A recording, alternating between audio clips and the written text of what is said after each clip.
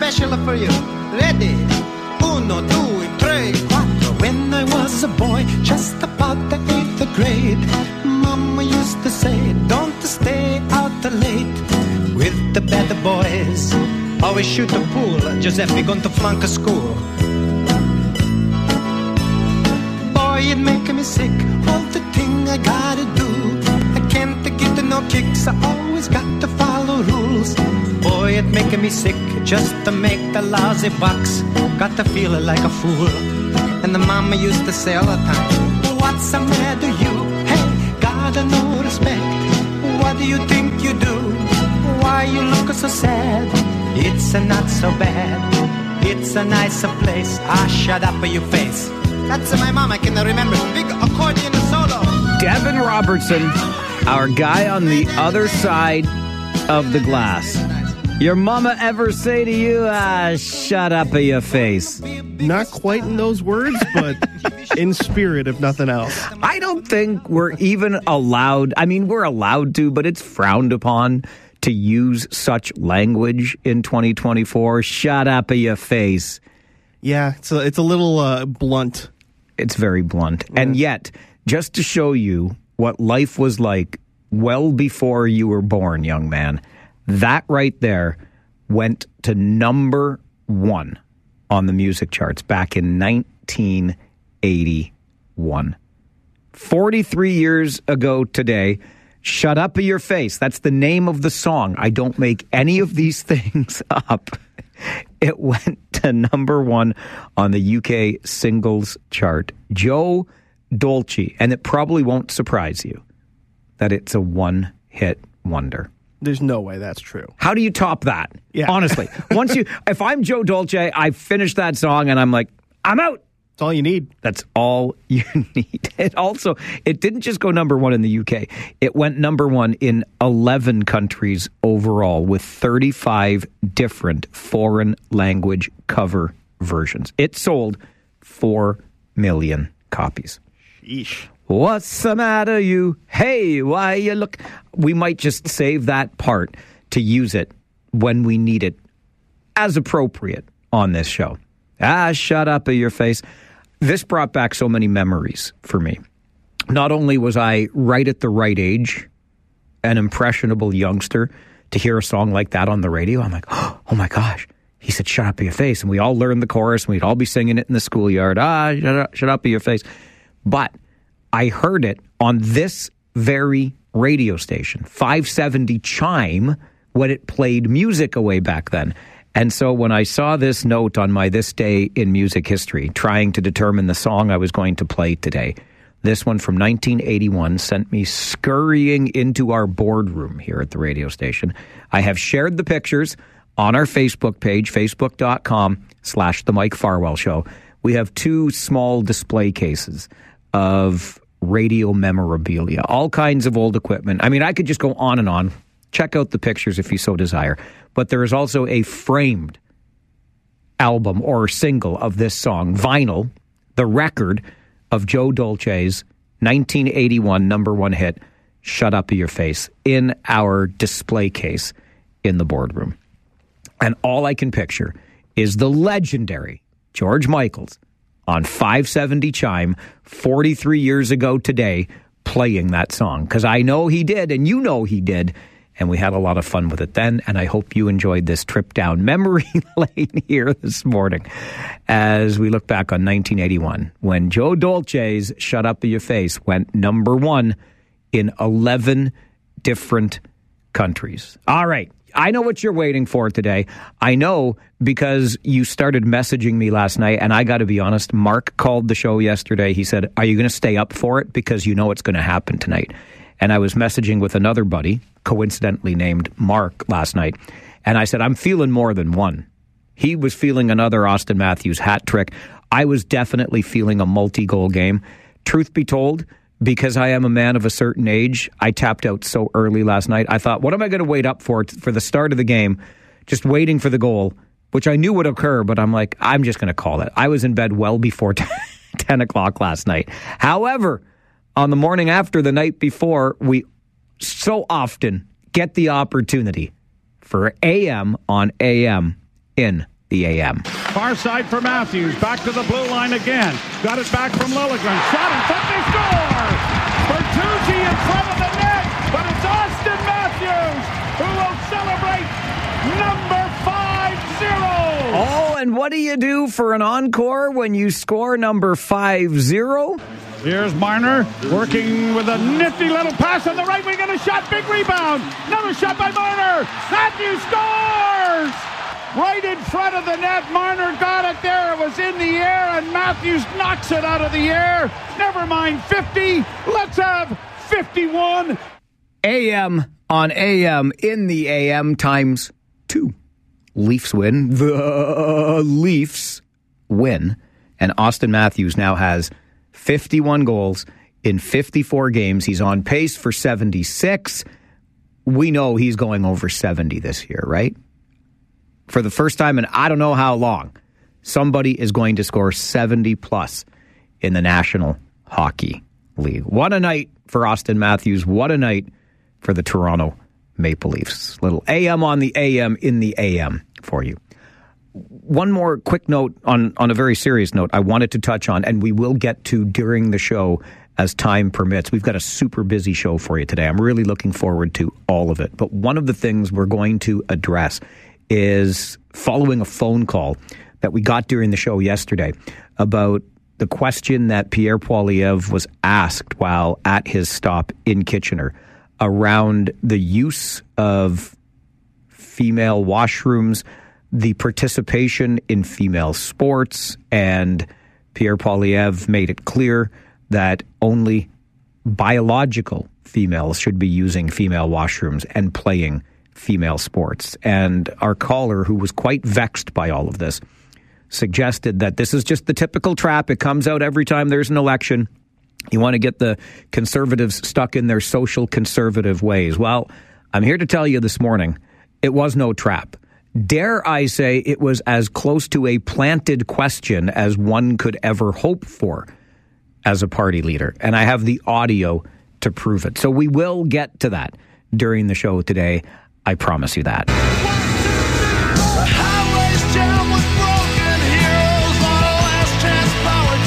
Right now, let's get to your Farwell Show 5 for this Thursday morning, the 22nd of February. Number one, Canadians are looking for discounts. Does this sound like you? According to new research from Dalhousie University, 30% of us now choose our grocery store based exclusively on in-store discounts and promotions. And once we're in the store, almost 60% of us look for discounted food products with a preference for items nearing their expiry date or clearance items.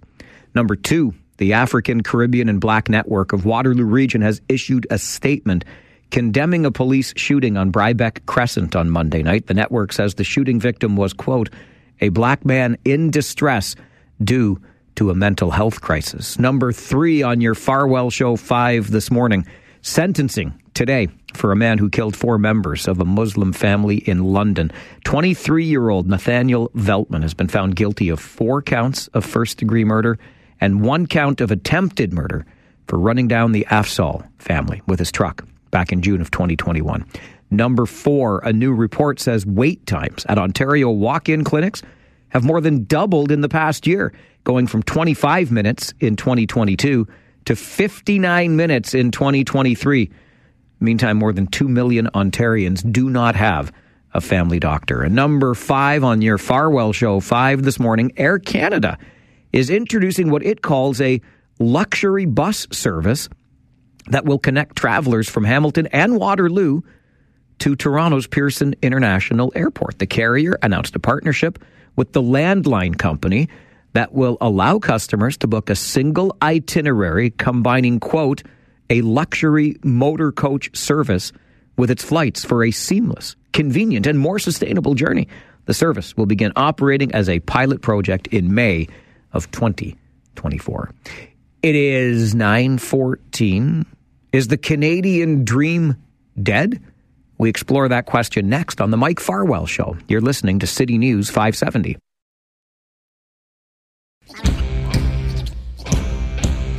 Is the Canadian dream broken? New research out of the University of Toronto suggests perhaps one of the researchers that worked on the report is Dr. Rupa Banerjee, Canada Research Chair in Economic Inclusion, Employment and Entrepreneurship, and an Associate Professor of Human Resource Management and Organizational Behavior at U of T. Rupa joins the show this morning. Good morning, Rupa.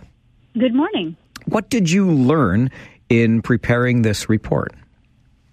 Well, what I was really interested in studying to begin with was how the more recent cohorts of second-generation immigrants, and when I say second-generation immigrants, what I mean is the children of immigrants who are actually born in Canada, so in fact they're Canadians, how they're faring in terms of their education and their labor market outcomes.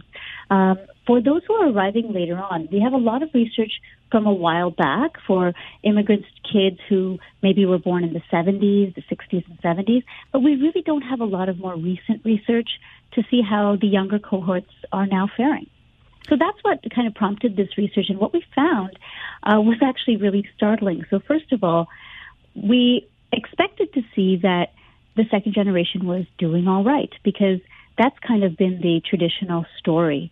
Overall, we did find that in terms of education, when you look at the second generation racialized population, they are increasingly educated over the cohorts, and they're way more educated than the sort of mainstream long-term Canadian who's been here for many, many generations. However, when you drill down into various ethno-racial groups, there are really stark differences between the racialized groups in terms of their outcomes. So that's the part that really surprised us in a certain way. I mean, now that I've been presenting it to a lot of community groups, they say they're not surprised. So what we find is that while Chinese and South Asian second generation continue to do fairly well in terms of education, their earnings are relatively not doing as well. And in particular, the Black population and the Latin American second-generation population are really deteriorating in their labor market outcomes. So their earnings are dropping over time. And that's really concerning because, how the second generation fares is kind of a sign of how Canada is doing overall, since we are a country of immigrants. No question about it, which leads into what I was curious about, and that is if a study like this would suggest that Canada becomes a less desirable place for people to immigrate to. Absolutely. I mean, that's the biggest concern, right? We already hear the fact that a lot of highly qualified and skilled immigrants are actually turning back. So folks who find that the Canadian dream isn't what they thought it would be are more likely to actually leave. And when you find that a lot of immigrants come and they are willing to sacrifice their own careers, their own lives, if their children will succeed. And if there's an idea that the children are not doing as well, then I think they'll think twice about whether this is a place that they want to settle. And I think, moreover, there's a real worrying implication for what this means for social cohesion in Canada. If you have racialized lines of inequality that not only just remain, but actually get worse over the cohorts of generations, then that's something that's really, really worrying and something we need to take action about. And again, you're very good at this. Have you done a lot of interviews? Because I was leading right in that, or thinking along those same lines, taking action. What does that look like? What could or should this report prompt us to do? I mean, it's a really complicated issue, right? So there are factors at various levels. So at the individual and family level, I just had an event yesterday at Toronto Metropolitan University on this, and we had a panel with lots of community experts, and they talked about this idea of pervasive discrimination and racism and how it has a long-term, kind of negative effect on the psyche of young people. So it's not just that discrimination hurts, but it has a cumulative effect over time where people sometimes then internalize that racism and have a sense of self-hate and actually stop themselves from being as successful as they could. So some of these populations, some of these communities, particularly when we have increased ethno-racial communities living in neighborhoods that are segregated. There may be, a certain level of individual lack of, confidence and ambition to try and succeed. That's at the individual level. We can't look at that separately from the community level. So what we find is that in communities where there are less resources, fewer public libraries, public schools are not as well funded. We don't have as many after-school activities. All of those kinds of things matter. And so when kids find that they don't have those available to them, that has a very detrimental effect on their future well-being and their future success. And then at the policy level, we have to take the issue of racism, and in particular anti-Black racism, seriously.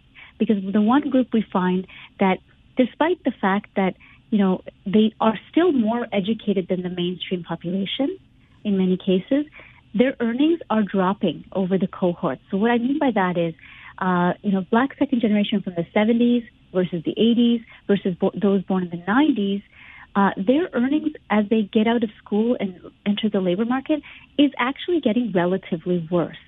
And that's, something that we have to take really seriously to show that, we don't live in a post-racial society, that racism is real, and we need to actually deal with this, talk about it, bring it out into the open, and actually deal with this. I'm glad you're being a catalyst for that very conversation today. It's really interesting research, and I'm grateful for your time. Thank you very much for being here.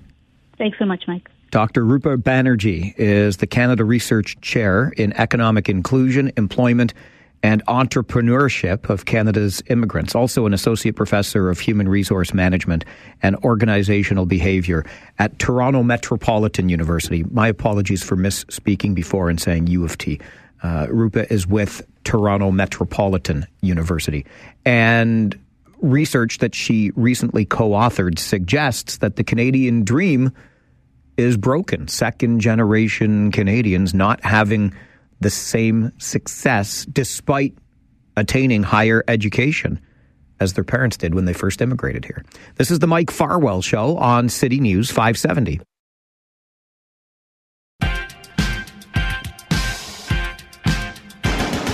It feels a little bit like deja vu all over again. 24 hours ago, right around this time, we were speaking with the leader of the federal Conservatives, Pierre Poilievre. Well, this morning, right after this update from the City News Centre, we're going to speak with the co-leader of the Federal Green Party. Elizabeth May joins us next on the Mike Farwell Show. This is City News 570.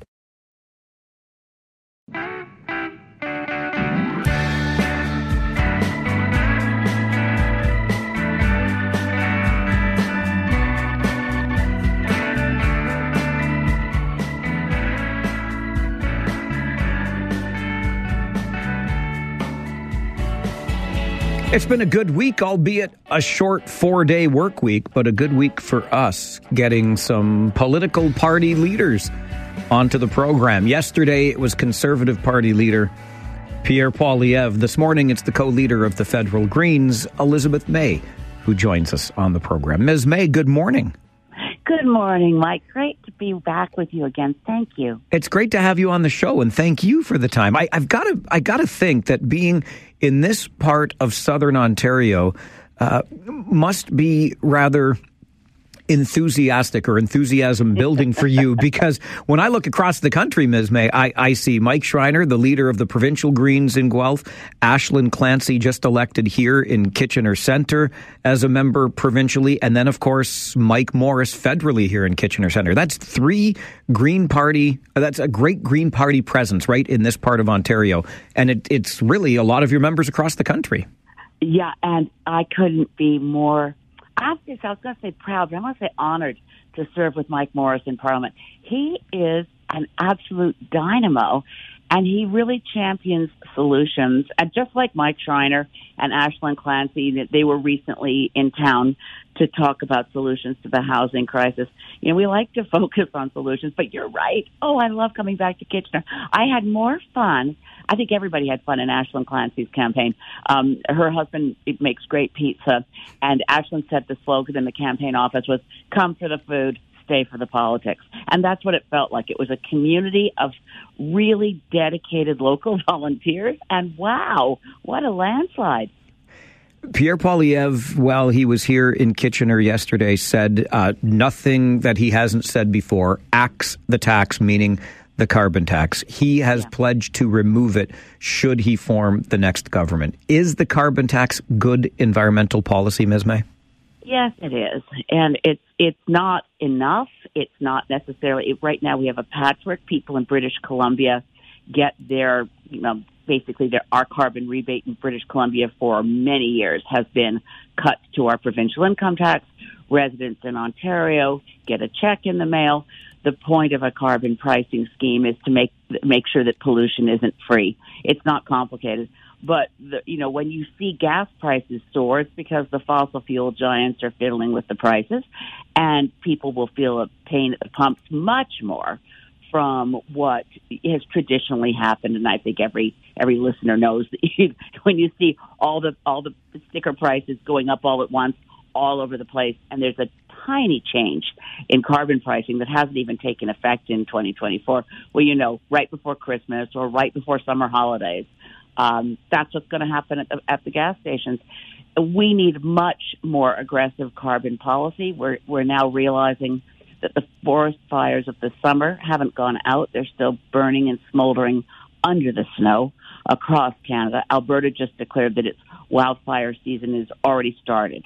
So we have to do much, much more to ensure our kids have a safe and secure world. And that's got to be job one for, regardless of what party you're in. What does much more look like in your eyes? It means that we have to make sure our electricity grid is modernized.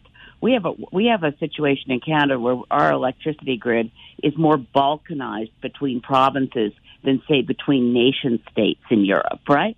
So we have to do much more to ensure that we have a smart grid that works east-west as well as north-south.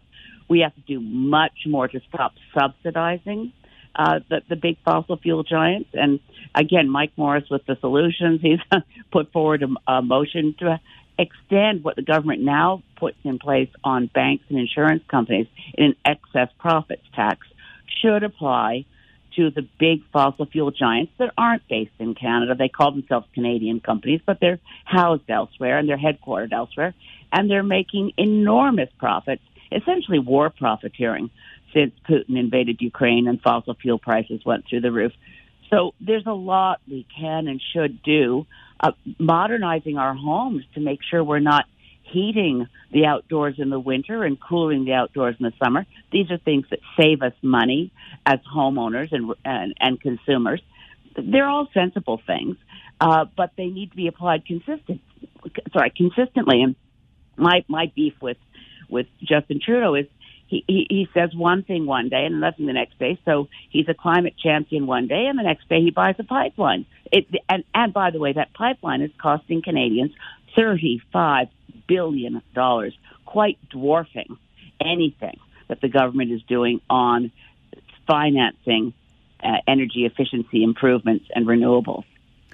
The number of international student visas issued in the country has become a big issue, Ms. May, and it's particularly important here in our community where it's become a bit of a lightning rod for controversy, to be honest. The cap that's been introduced, albeit temporary, do you support that cap on the number of international student visas being issued? Yes, it's basically a slow down process. I mean, there'll still be more students with international students next year than last year, but there's the effort is to slow it down. And again, I'm sorry, I keep talking about Mike, but Mike Morris has done great work in Parliament on this too, with M98, which is an international students motion he put together.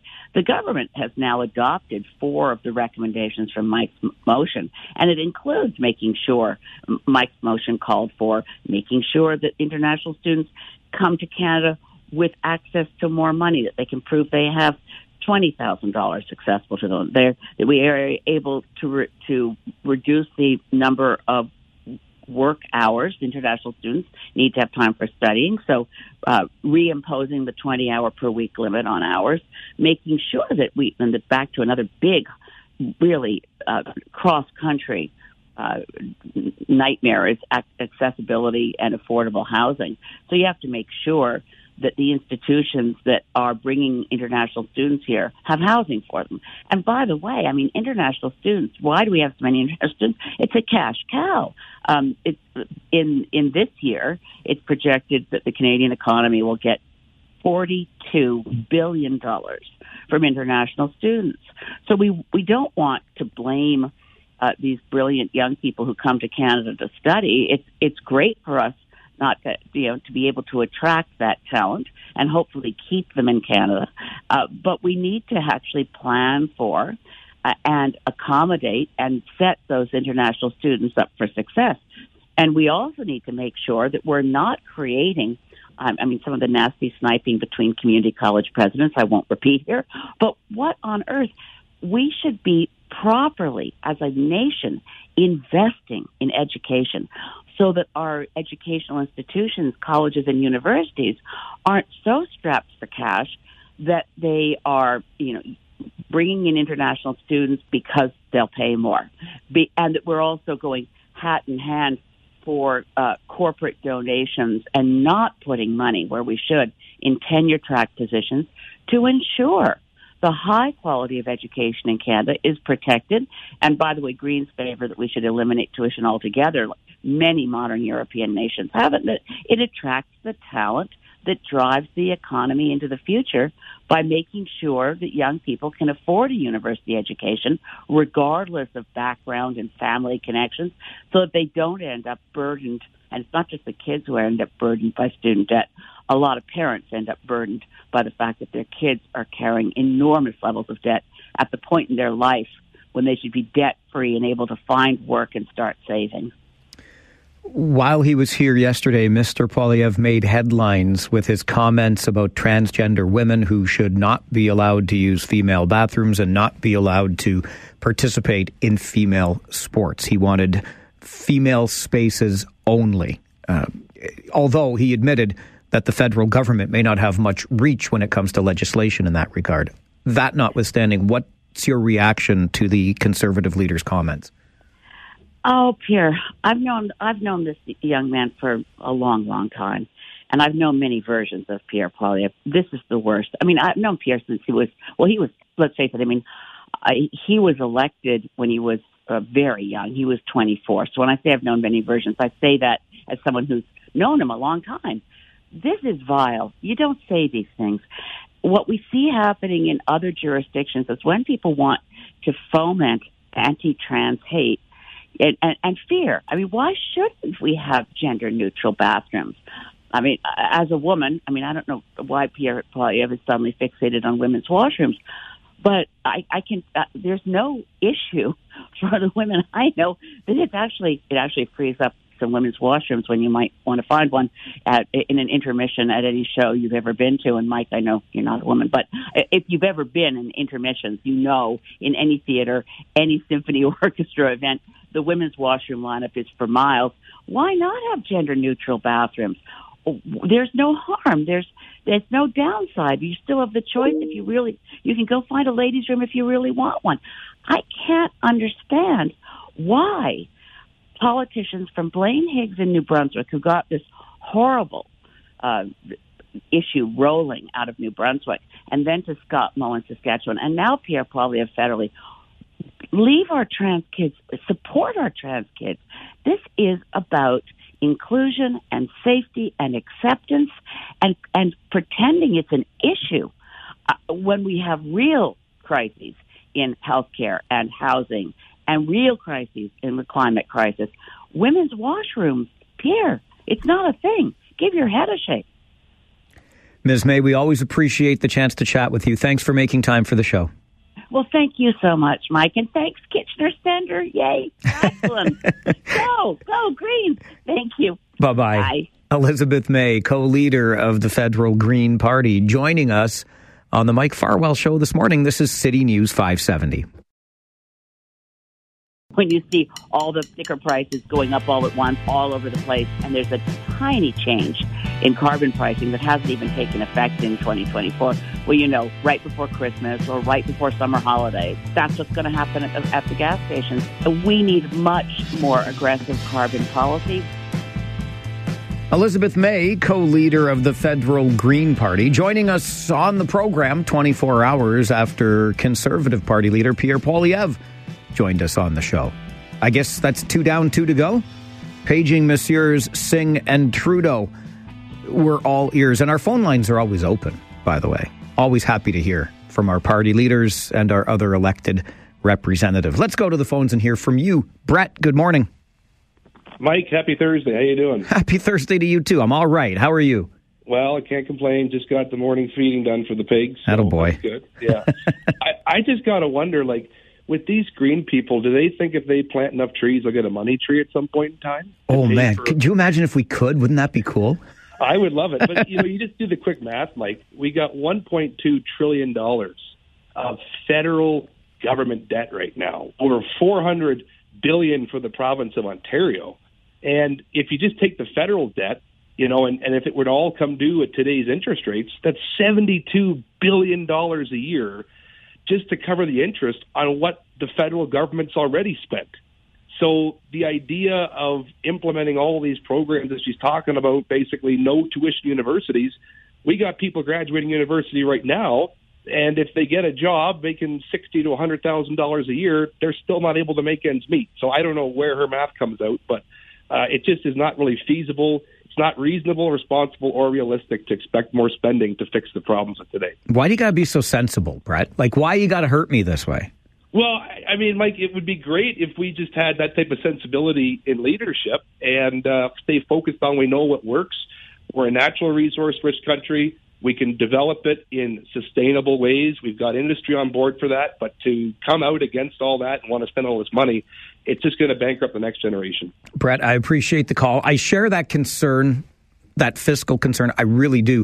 And it's interesting that Brett talks about somebody getting a post-secondary education, coming out earning $60,000 to $100,000 a year and not being able to make ends meet. It ties right into the conversation we had at 9:15 or just after 9:15 this morning around second-generation Canadians not having the same experience as their parents who probably immigrated to Canada for a better life for their kids. They have a higher education, and yet their prospects and their earnings are diminished.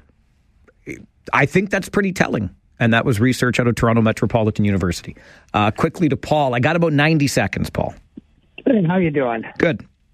My main takeaway from Elizabeth May was anybody else's opinion is not important. It's only her opinion that is important. Pierre isn't entitled to have an opinion on anything if you would listen to her. But my question is, whereabouts is she calling from today? She's here in the region. I think she's in Kitchener today. I don't know. I didn't ask exactly where, but she's in these here parts. Oh, okay. I just figured if she was out in BC, up awfully early in the morning for her. Well, no, she's right here in town. Yeah, she seemed fairly awake and lucid. I would have expected her to either be very tired or very drunk by this time of the day. Why would you say such a thing? Because I watch politics a lot. Okay, I don't understand the connection, and I don't know what difference it makes where Elizabeth May currently is when she phones into the show for a conversation and to share some of her views as one of our party leaders in this country. But you can take away from it what you wish to take away from it, the conversation, that is. And we have many more still to come on this Thursday episode of The Mike Farwell Show. Stay with us on City News 570.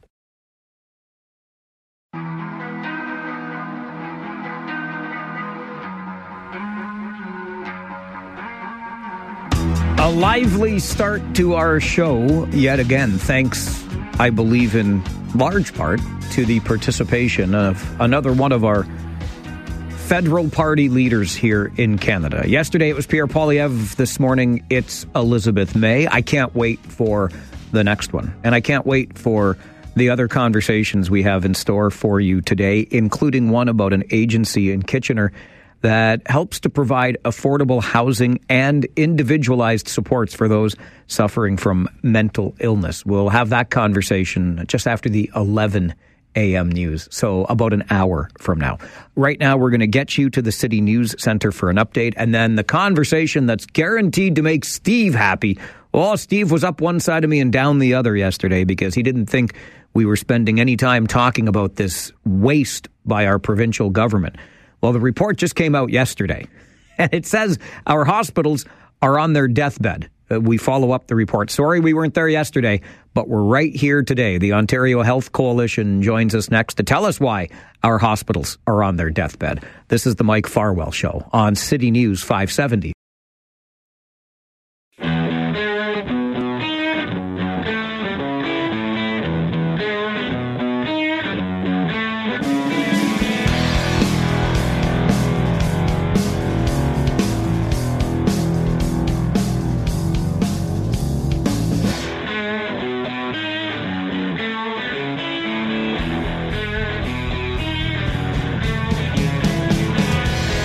A new report from the Ontario Health Coalition entitled Robbing from the Public to Build the Private, the Ford Government's Hospital Privatization Scheme.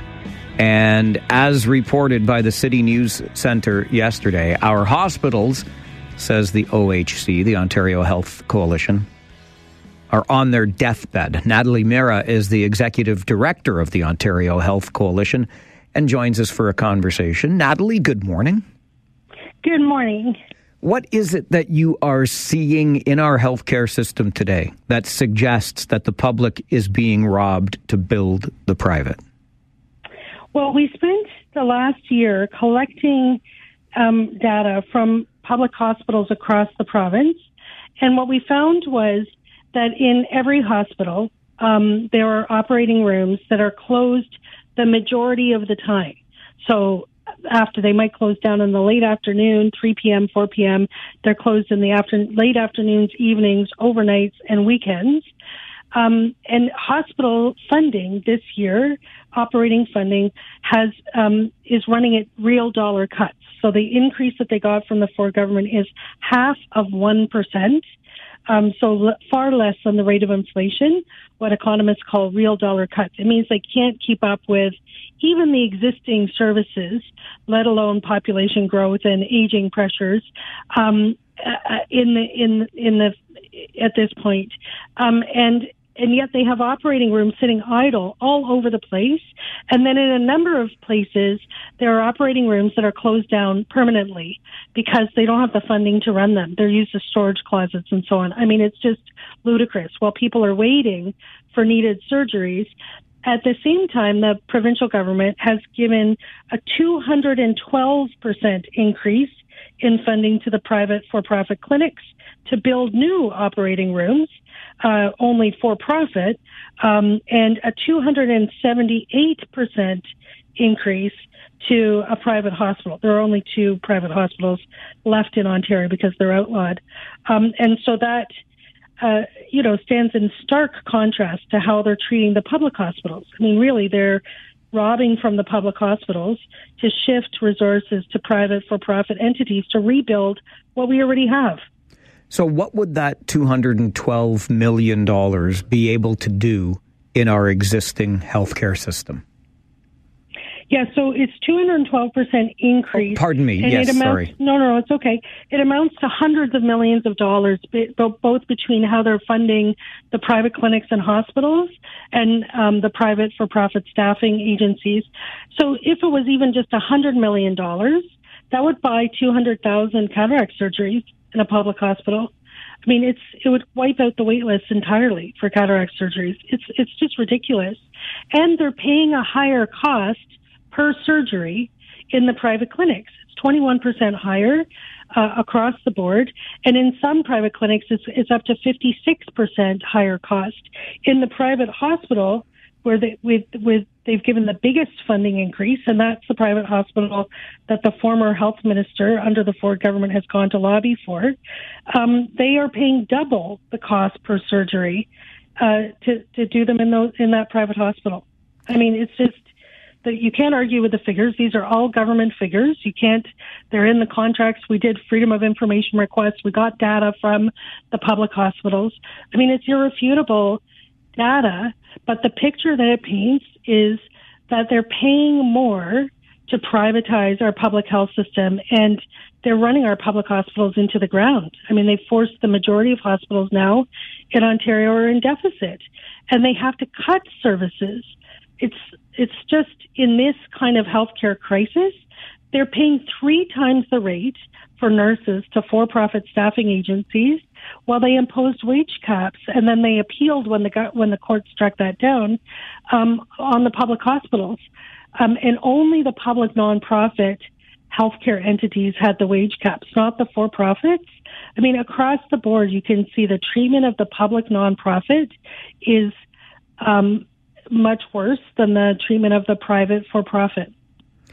I heard it argued on another radio station just yesterday, Natalie, that if we were to include more private care in our public system here in Ontario, somebody that can afford the private care would access it, thus opening up space in the public system. Is that not how it would work if we did more privatization?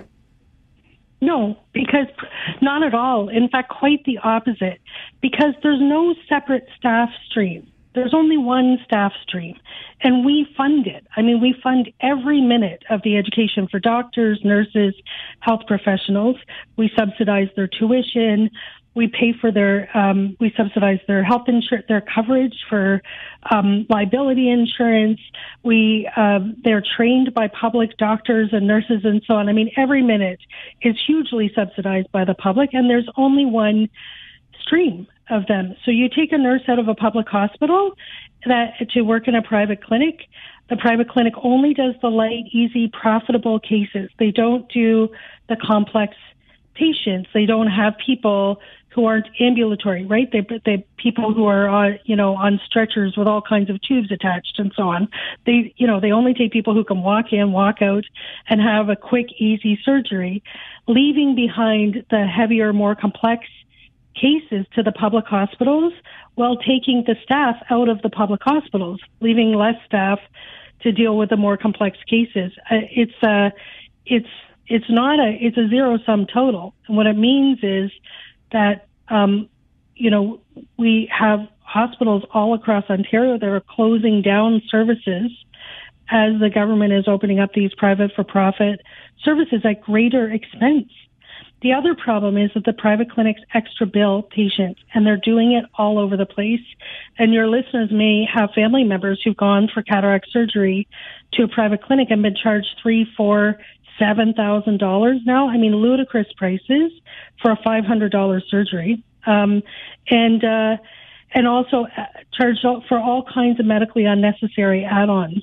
And if you don't mind, I'll just include for your listeners any medically needed eye measurement test for your cataract surgery. It's covered under OHIP. Anything that they're selling beyond that is not medically necessary.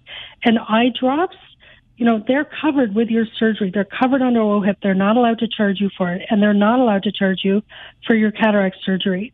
But the private clinics are doing it, and that is, a fatal threat to public Medicare. Have you had any response at all from the health ministry? No. She apparently yesterday she said the Ontario Health Coalition is ideologically opposed to anything we do to expand surgeries. I mean, that's utter nonsense. We've called for decades now for proper funding for Ontario's hospitals, for expanding operating room hours and so on. We're opposed to the privatization of our public hospitals, to the dismantling of the public hospitals that all of our communities have spent 100 years building, paying for, donating to, and trying to bring services closer to home that are run in the public interest and not for profit interests. It's eminently practical, not ideological. But also, I think sort of resorting to calling people names as opposed to arguing the point is the sort of last refuge of someone who doesn't have an argument to make. And as I say, we spent a year researching this. The data is, you can't argue it. It's the fact. Natalie, I appreciate your time on the show this morning and the work that you've done to bring this story to light. Thanks very much for being here. Oh, thanks for having me. Natalie Mira is the Executive Director of the Ontario Health Coalition. After a year of research and culling the data and Freedom of Information requests, the Health Coalition has released its latest report, Robbing from the Public to Build the Private, the Ford government's hospital privatization scheme. How do you feel about where we are at when it comes to healthcare in this province, in this country? I am bluntly concerned, and I think that's putting it mildly. I have reached an age and stage of life where I know that my need to access the healthcare system is growing ever greater. Right? With each passing day, it gets more and more likely that I'm going to need support from our healthcare system, or as I like to call it, our sick care system. Believe you me, I'm doing my best to not be a burden on the system. I'm trying to do and engage in some preventative medicine here. But eventually, like all of us, I'm going to need it. I might be a little closer to that than you. And I look at the system today, and I hear about emergency room closures, and I hear about operating rooms at Cambridge Memorial Hospital that are being used for storage because there's not enough staff to keep them running. And I get concerned. I don't want to fearmonger, but I wonder how you feel about where we're at in the system today. Let me know your thoughts. This is the Mike Farwell Show on City News 570 and Rogers TV. In this kind of healthcare crisis, they're paying 3 times the rate for nurses to for-profit staffing agencies while they imposed wage caps. And only the public nonprofit healthcare entities had the wage caps, not the for-profit. I mean, across the board, you can see the treatment of the public nonprofit is much worse than the treatment of the private for-profit. Natalie Mira, the Executive Director of the Ontario Health Coalition, on the heels of a report released by the Coalition yesterday that says the Ontario government is starving the public health system and starving it so it can support a private second-tier health system in this province. 519-570-2545, star 570, and 1-800-570-5715. Let's go to the phones and hear from you. John, good morning. Good morning, Mr. Farwell. Thanks for taking my call. Thank you for making it. I just had a comment about the healthcare. I am so grateful for how they helped me last year. I was so sick, and within just minutes, I was in the emergency.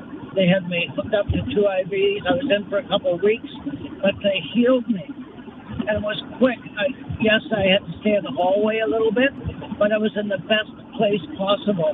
And I can't say anything, like, I don't know the politics behind everything, but the politics behind what they did for me, I just am so grateful and thankful for.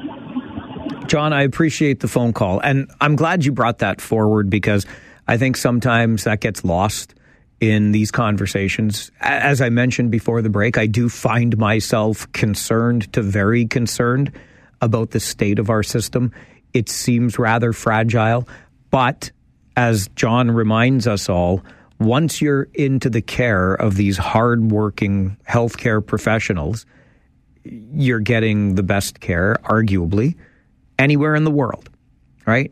They have compassion, they have skill, they have experience. And I think the idea is to not only keep it that way, but also to increase the numbers of them so that we don't have operating rooms sitting idle. We don't have incredibly long waits in our emergency rooms. We don't have, as we talked about this morning, 2 million Ontarians without a family doctor. Those point to severe cracks in the system.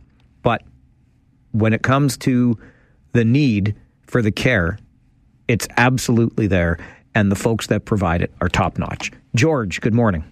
Yeah, good morning. Mike, there is one thing you can do, and it's minimize, everyone listening, minimize your need for hospital care with eating right, exercising, doing supplements, whether it's nutrition that you're going to need to stay young, healthy, and not need hospitals, that is one way you can help the situation.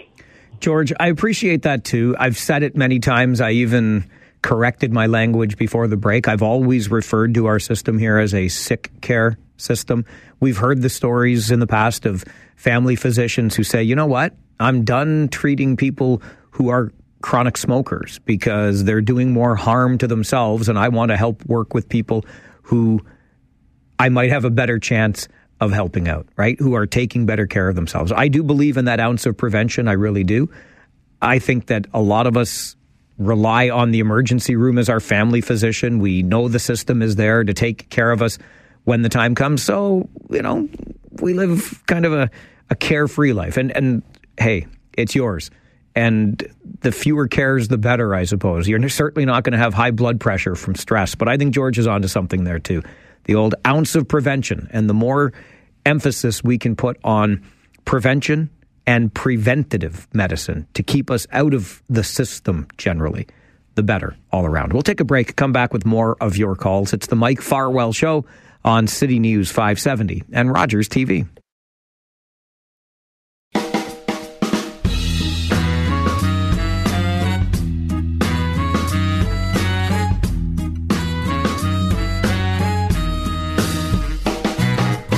Talking about healthcare here in Ontario, and a new report from the Ontario Health Coalition that is entitled Robbing from the Public to Build the Private, the Ford Government's Hospital Privatization Scheme. Natalie Mira, the Executive Director of the Ontario Health Coalition, joined us moments ago to talk about it. Back to the phones for more of your calls. Bob, good morning.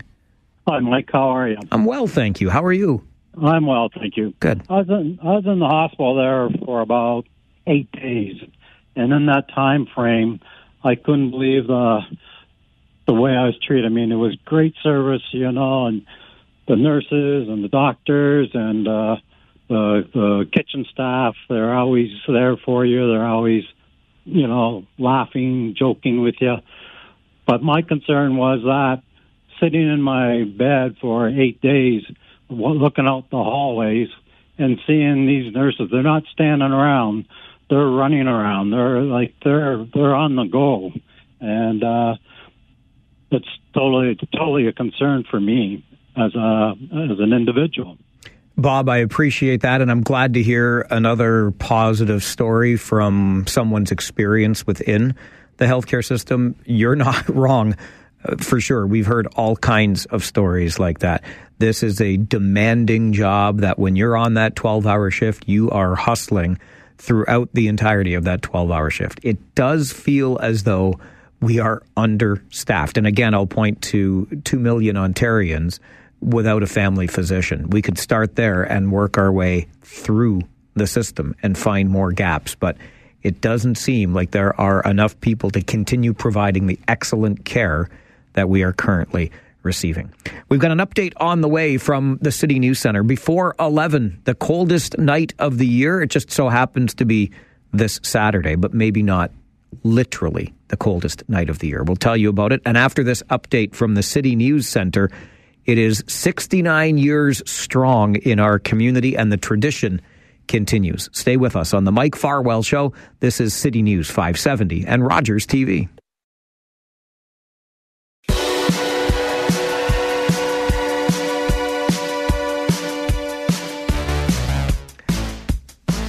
Well, I was just reminded that I think we have to call this segment Three Old Guys in a Studio. I made the mistake. I made the mistake of opening the can. I'll get to that in a moment. My good friends from Kin KW, Ron Couch, who is the chair of the Annual Kinsmen TV Auction, is in studio with me, and Chris Van Vliet, who chairs the Items Committee, as we get set for the 69th Annual Kinsmen TV Auction. And I was joking that between the two of you, because you've both been involved in this for a long time, and then Ron said, yeah, well, how long have you been doing what you're doing? All right, guys, so now that we've established our experience, thanks for both being here. It's nice to see you. It's great to be here, Mike. Absolutely. Ron, let me start with you. 69 years now for this annual TV auction. Can you tell us a little bit about the history and why it all started? It started way back in, 1955, Chris? I believe so. Yeah, it was, a year after CKCO opened. There you go. Yeah. There were actually a couple of fellows in the club, I think, that worked at CKCO, I believe. Wow. Yes. And just think about that now. So just recently, in the past year, that building, that iconic building on King Street, sold. It's no longer, and CKCO CTV Kitchener has relocated. Yes. Imagine. We were in their studios there at Christmas time when we donated some gifts there, too. But back in the beginning, the studio was new. TV was new to the area and everything. They were looking to get involved in the community, and, of course, approached us, and with that, the connection, they put together this idea of an auction to raise some money and create some exposure and all that kind of stuff. So it started way back almost when TV started. Yeah, almost. Absolutely. And so here we are 69 years later, and Chris, I mentioned during that update with Christine from the News Center, it's about 3 weeks away now. March the 16th is go time. Absolutely, yeah. Our broadcast will be on March 16th on Rogers TV or online with rogerstv.com. And our online bidding will actually start on the 13th on the Wednesday. So everybody can start logging in then, getting a profile set up, and start bidding days before we're on the auction. And all the items will be closing at the end of our broadcast at 3 p.m. on the Saturday. Okay. And that component is something that you've added recently, isn't it? The ability to kind of log in online ahead of time and start making bids? Yeah. We've been doing it, I believe it was 2019 we started online bidding. Testing it out. Became very dominant for the past couple of years, especially with the pandemic and everything. It just made everything a lot easier. And we've actually found that there's a lot more people being involved with actually bidding on items. I don't have the numbers on me currently, but I know there was an increase on the exposure we had and with the amount of people being involved during the bidding process. Ron, do you have any idea over all of these years, decades now, how much money has been raised through this auction? Oh, I knew you were going to say something like that. I don't know that anybody's ever really done the math, but would it be a couple million over that span? I would think. I would say there's probably been millions of dollars generated over the almost 7 decades of TV auction. Yeah. It's still our biggest project of the year, and giving back to various organizations or facilities throughout our community, with our biggest partnership being with KW Hab. Yeah, and KW Hab is just a terrific organization for sure. Ron, I know that, the two of you are sitting here talking about this. The big day is March the 16th, but there's so much work that is involved in getting this to air. Can you share some of the behind the scenes that leads us up to March the 16th so that you are ready for that TV auction on Rogers that starts at 10? Well, I don't know. Some of us, it's in our minds all year round, but back in the fall, we start to get serious about getting people together and all the ideas and everything. And then late in the year, our club members will start, pounding the pavement to get items. We have a lot of repeat donors, and we thank them wholeheartedly. But there's always the need for new ones, and so that there's the big thing is getting the items. We have to look at advertising, possibly storage for some items as we get them. There's more, like dealing with the newspaper and radio and everything to get in all that advertising. We do have signs like this. All you people on radio, this is what it looks like. That's okay. We're on Rogers TV right now as well, so there you go. Okay, there you go. We see signs like that in some store windows. It promotes our auction and lets people know that this business has participated to help their community too. So I don't know, what else are we looking for in all these committee meetings and everything that we have? It's a lot of the push is getting the items and getting them in enough time so poor Chris can actually itemize and log all these things on the website so that people donating get the proper exposure, and also so that people can see what they're getting. Now, each item will be pictured on the TV screen as we talk about it March 16th, so they'll get another look at it.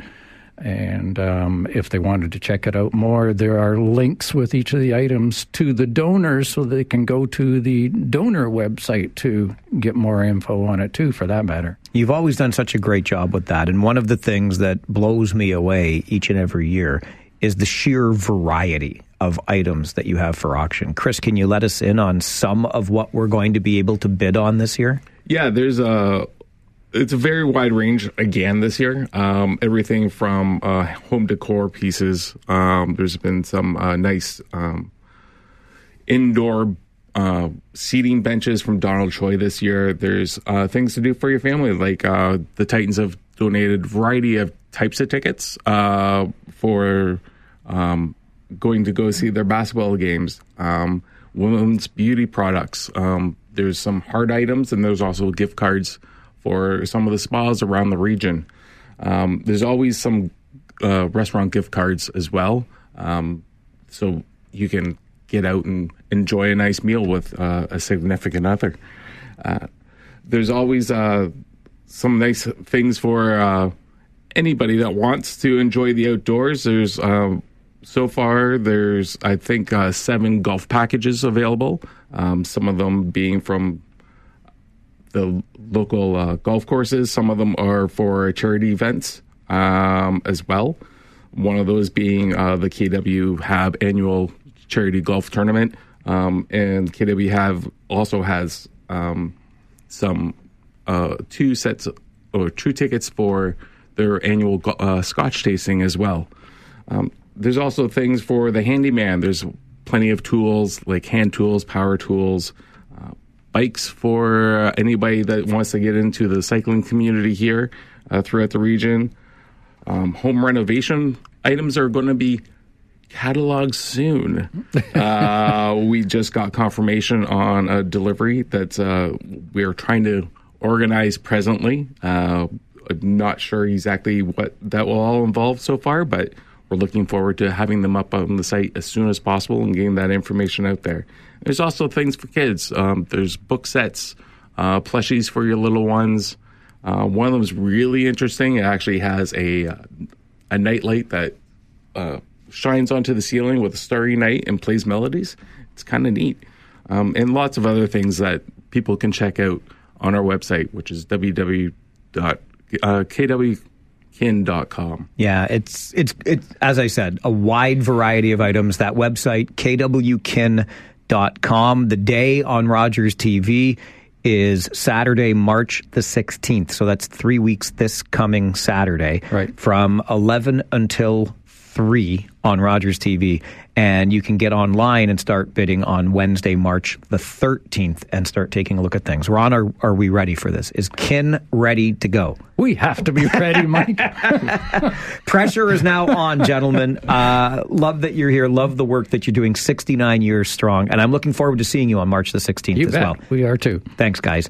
Ron Couch, Chris Van Vliet joining us in studio. Check out kwkin.com and get ready for the 69th Annual Kinsmen TV Auction on March the 16th. This is the Mike Farwell Show on City News 570 and Rogers TV.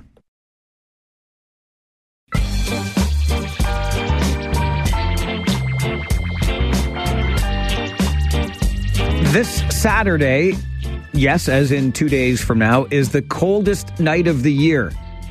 Perhaps not literally, especially as you consider the mild weather today. But figuratively, yes, and it's an important fundraiser that is hosted in our community by Supportive Housing of Waterloo. Its Executive Director, Brian Paul, joins us for a conversation. Brian, good morning.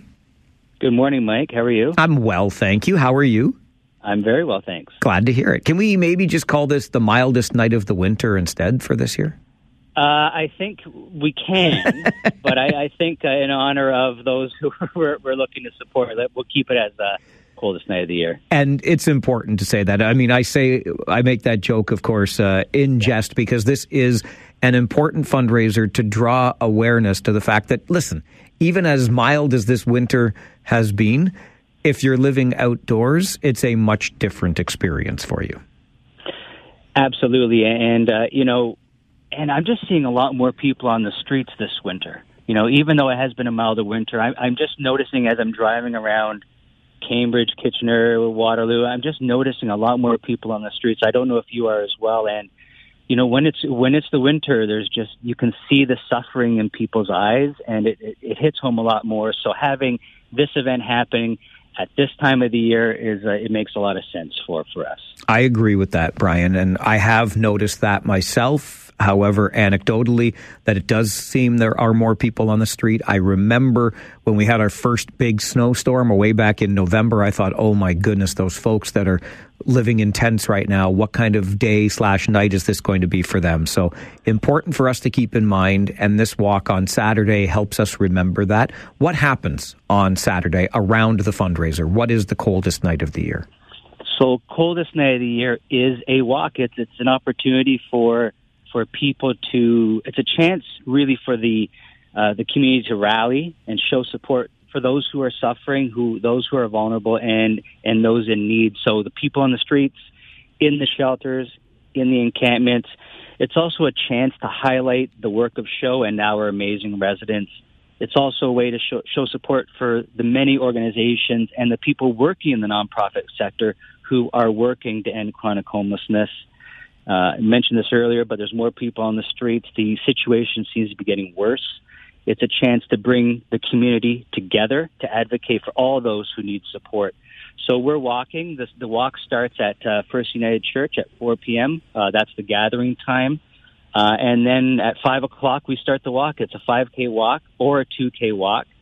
We are walking up King as a group. So we currently have 200 walkers confirmed, and we are at 99% of our goal financially. So we are going to wear our white toques. We're going to have our signs, our glow sticks, our balloons, and we are going to walk up King, and it's going to be a fun atmosphere, working to support those who need the help. And then we're going to go up to Columbia, and then we're going to come back and finish it off at First United, where we will have a photo booth, a meal, music, and an amazing host of speakers to round it off.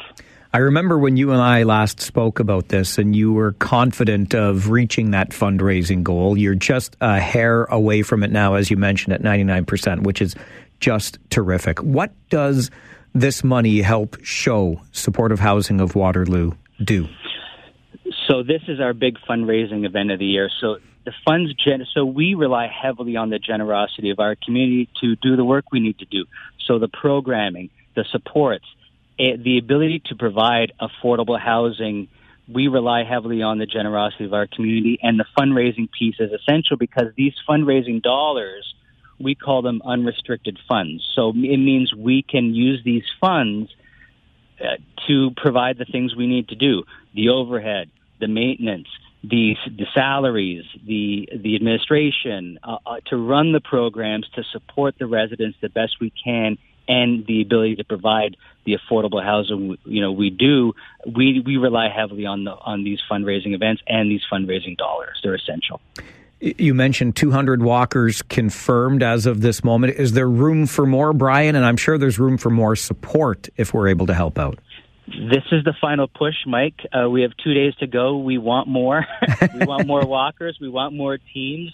This is a real chance to not just highlight the work of SHOW, but to really show, to rally the community to say we all understand what's happening and we have a role to play in this, and we want to highlight, our desire to make this a better community. So that it's a real opportunity. No, we have a lot more room.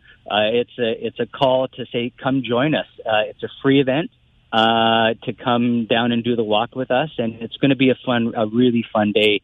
This is our third year doing it, and we moved to First United because the first year we did it at our at our building, and we just outgrew the space. So, no, it's a big space. It's going to be a real fun time for everyone. Keep it going. Keep it growing. I love the work that you do. And thanks for making time for the show this morning, Brian. I appreciate it. Thanks so much, Mike. Brian Paul is the Executive Director of SHOW, Supportive Housing of Waterloo. This Saturday is the coldest night of the year. And listen, if you're a little bit like me and the cold weather isn't your favorite thing, the symbolism behind this is what's most important. And you can say you participated in a coldest night of the year event when, frankly, it was anything but. Saturday is not exactly going to be frigid. I'm going to be up in the Sioux. I might find some cold up there. But again, the symbolism of 200 plus people walking from First United Church at King and William up to Columbia and back again, all keeping in mind those who are experiencing homelessness, who are living outdoors, even in a quote-unquote mild winter. You know how difficult those nights can be. Check out cnoy.org, Coldest Night of Year, cnoy.org. Look up the Waterloo location, and you can participate and help them get over that $65,000 fundraising goal. This is the Mike Farwell Show on City News 570 and Rogers TV.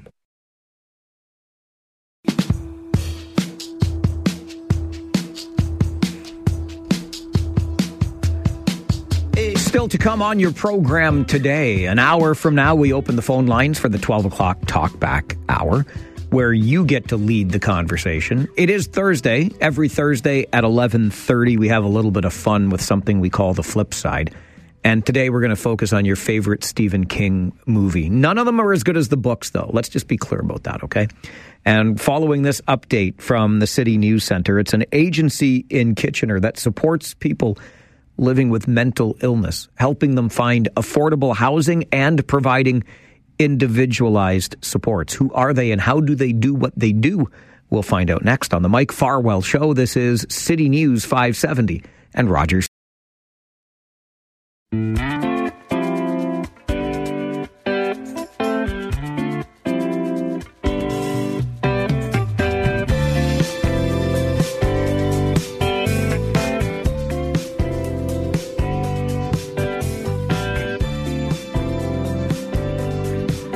You don't know until you know. And if you know me even a little bit, you know that I take a great sense of pride in knowing what's going on around here. But it turns out that I could never know all of the things. Try as I might, there are always things, often great things, happening just beneath my radar that I don't become aware of until maybe good fortune crosses my path. And I think that was the case several weeks back now, probably going back months, a town hall meeting that I attended, and while there was able to meet our next guest who is doing some of that great work in our community that I had no idea was being done. So why not bring it to the show so that you too can learn more about what Thresholds Homes and Supports are doing. Eric Phillip is the CEO of Thresholds and joins us for a chat. Eric, it's great to get you on the show. Good morning. Hey, Mike. Thanks for that introduction. That's an absolute pleasure. Thanks for the work that you do, sincerely, because I was so pleased to learn about it. And then there's that part of me that says, well, I'm not surprised, because I know lots of good stuff happens. You know, the people rolling up their sleeves, getting stuff done behind the scenes that we may not know much about. Can you tell us a little bit about that work at Thresholds and what it is you do? Yeah, so Thresholds, it's an interesting story. It has actually been around since about 1980, doing the good work that you've talked about. And I'll be honest with you, you know, having that public face, public profile that other agencies have had has not been a priority for us historically. Like, we've been working, and our frontline staff do an amazing job supporting, you know, individuals with complex mental health and substance use needs. And now, kind of where we are as community builders, our role has really become, you know, much more than it used to be. And we need to have that public profile and talk about the work we're doing and talk about, you know, the complexity that's happening in our community. And so it's really exciting to have these conversations and talk about Thresholds, because we are the largest mental health housing provider in the region of Waterloo. We support over 400 people in houses, about 1,000 people annually within the community. Their impact is large, and I'm really excited to have this conversation. So how do you go about doing that, identifying the folks with the mental illness that you're able to provide both housing and support to? For sure. So we do have extensive wait lists for our housing support services. All individuals within our housing units have a support worker, so they have someone who they can work with in terms of managing their complexities. And then we also support individuals outside in the community as they need it. For us, from a housing perspective, we really work from the notion of providing the best possible housing for individuals. A lot of times in my sector, we focus so much on, mental health and substance use. And for us at Threshold, what we want to do is provide the best home for someone possible. We think about what our family would want, what our kids would want and where they would want to live. And really kind of the respect and the self-worth and the self-dignity that comes from living someplace that is, supported within the community, and a real home for someone is kind of how we base our care. You mentioned earlier, Eric, that because of the expanding scope or increasing need, it's time to have more of these public conversations. What has led to that? Is it an increase in mental illness? Is it the downturn in the economy, a combination of both? Yeah, it's definitely a combination of both. We've definitely seen an escalation in individuals' mental health needs over the last few years. I don't think that would be a surprise to anyone. Just going back a little bit in terms of history, within the last 4 or 5 years, we really saw a transition where a lot of the community building and literal construction of affordable housing and shelter services was transitioned to not-for-profit agencies through partnerships with CMHC and other municipalities. And so the role of being a community builder was really put on within agencies within the community itself, which is an awesome thing. That's where we want to be. But that also, required community agencies like Threshold to do more work outside of what our normal kind of support structure would look like in terms of engaging with the broader community and really understanding the impact of our work within society itself. You've got some experience from Regent Park in Toronto. Can you share how that experience helps you do the work you do here in Waterloo Region today? Yeah, so Regent Park, for those who don't know, was a very intense, large-scale revitalization of an at-risk community in downtown Toronto, and has been internationally recognized for its positive impact. And the reason why it was so successful is because Regent Park was able to integrate individuals from all walks of life in one area and have really strong embedded community services and levels of affordability. And if you walk through that community, you feel kind of the holistic and awesome nature of being there. And it was done from a perspective of community consultation. And so when we build here, we talk about the need for affordable housing and really getting people off the streets into homes. And that's really important. But what we want to avoid is also, the construction of buildings where we have so many individuals at risk living at once and in one place together that it becomes challenging to support, that it becomes tough on the broader community, and we move into things like institutionalization, ghettoization of individuals. And what we want to do is build communities that we're going to look back on 10 years from now and are still really stable and really great places for people to live. And I think Regent Park was able to be really successful in that nature. And you mentioned, Eric, how part of that success was because it was based on or began with community consultation. Have we perhaps been lacking that broad community consultation here? It's tough. I work a lot with consultation, and I think you have to kind of walk this really challenging line between listening to people and understanding their ability to have control in decision making. And I think the most important thing we can do in consultation is understand that people's opinions and their feelings and their concerns are valid. And we need to listen and appreciate those concerns, even though they may be very different from our own. And so when we work with community thresholds, what I'll say to people is I want to make sure they feel heard. And then I just want to say, I'm going to present solutions to these challenges and problems that you're seeing that may look different than the solutions you have in mind, but I promise you we can work together to get somewhere better together. And I think that's the most important thing in terms of community building. And I think we do a good job of that here from what I've seen. I think this area is really supportive and engaging and considerate in terms of this work. How are you funded? So we are funded directly from Ontario Health and the Ministry of Health.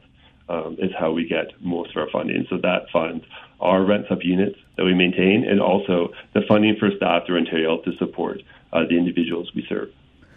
Is there a place folks could go, Eric, to learn more about the work that you're doing at Thresholds Homes and Supports? Yeah, we love partnerships. So come, partner with us, work with us. You can visit thresholdsupports.ca to learn more and reach out. And we'd love to continue the conversation. Considering where we are at in this conversation, we're talking a lot about it. There's absolutely, at least from where I'm sitting, more attention than ever being paid on homelessness and issues around homelessness that include mental illness, etc. Are you encouraged? Do you have confidence that we can achieve these necessary solutions in the community? Yeah, always. We have to be positive that we're going to get there. And it is very easy to focus on the negative and the challenges. And I think we need to spend time celebrating the amazing work that's happening in this community. And I'm extremely encouraged by the work and the initiative that's happening through very severe and very real challenges. And it's not going to be easy.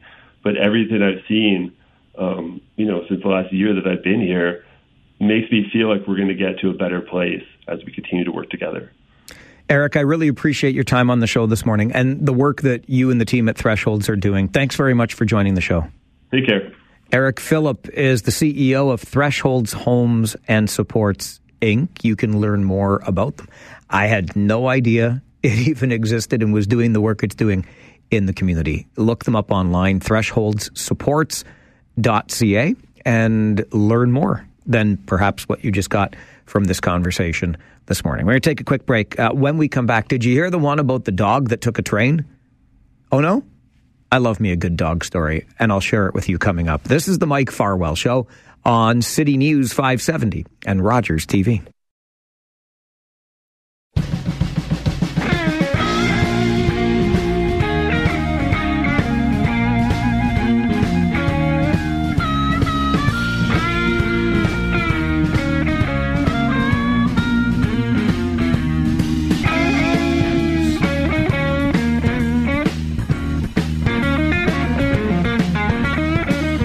Well, sometimes you come across a story that's just too irresistible to not share. And I admit my bias coming into this one, because not only do I basically love all things dog, but having had a boxer as part of our family, I am extremely biased towards all things boxer. I think they just might be the best, not to mention the goofiest dogs on the planet. But if you know Brianna Rutherford, let's make sure this story reaches her ears, because she is the doggy hero as far as I'm concerned. A few weeks ago at the Mill Street station, where the light rail transit system, ION, stops here in the region, Brianna, who was operating the train that day, noticed that a dog had made its way onto the platform where the train was stopping. It seems Rocco, the boxer who lives near the Mill Street station, had escaped the backyard. And I'll tell you this also about boxers. For larger dogs, they are Houdini-esque in their escape-like abilities. It's not every yard that can contain a boxer. So Rocco found his way out of his yard and onto the platform as the ION was rolling into the station. Fortunately, Brianna Rutherford, the operator of that particular train, spotted Rocco as she was pulling into the station. And then when she opened the doors to let passengers on and off, noticed that Rocco had decided, I'm free. And not only am I free from my yard, but I'm going on a little adventure. And Rocco walked right on board the train. So I guess these trains and the operator cab as part of them, have security cameras so you can keep an eye on things. And Brianna kept her eye on Rocco.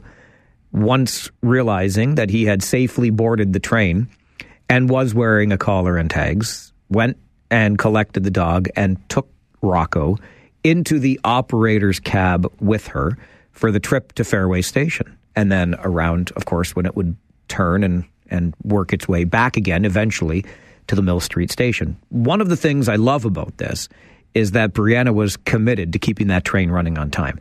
There's no time to hold up the train and find the owner in this moment. People have to get where they're going.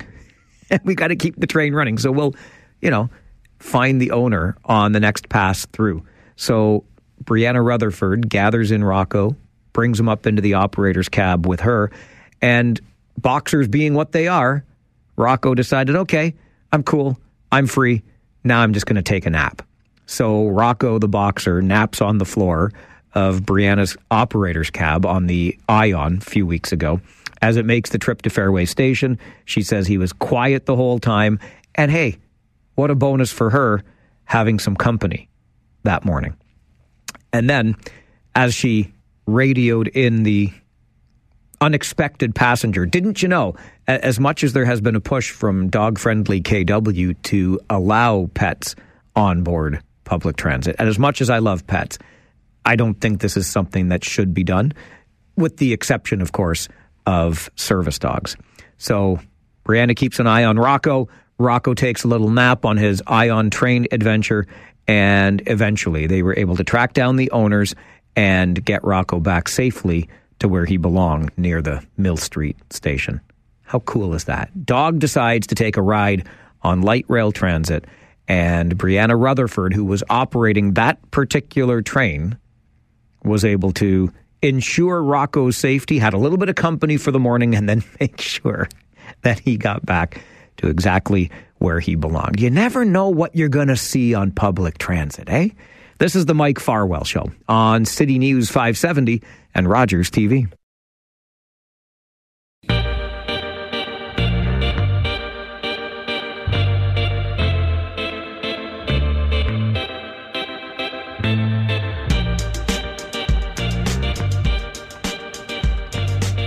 Well, now that you know the story of the day Rocco the boxer, dog, not boxer as in heavyweight champ, but Rocco the dog, who just happened to be a boxer, took a trip on an Ion light rail train from the Mill Street Station.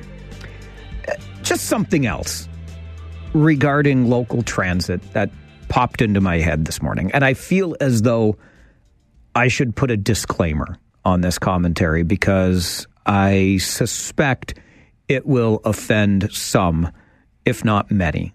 I think I'll stick with some. So if you are likely to be offended, maybe you can just, I don't know, push the button for something else for just a quick moment. But it occurred to me this morning when I was listening to the story, and believe you me, I'm all for it. I got no issue with the decision made that the Every Child Matters rap is going to be kept on our Grand River Transit bus until September and the National Day for Truth and Reconciliation. I think it's great. I think it's great that we did the rap. I love the idea that we should feature a different Indigenous artist with that rap annually, etc. All for it. No issues whatsoever. But what popped into my head was this. There was a great deal of pushback when the idea of putting advertising on Grand River Transit vehicles, both buses and trains, to generate extra revenue for the transit system. Lots of pushback, talking about how it detracts from the ridership experience on public transit, these wraps that go around the entire vehicle. So just out of curiosity, are we equally vexed by the Every Child Matters wrap that goes around a vehicle? Is that also detracting from the ridership experience? Or is that one okay as long as it's not an advertisement for goodness knows what?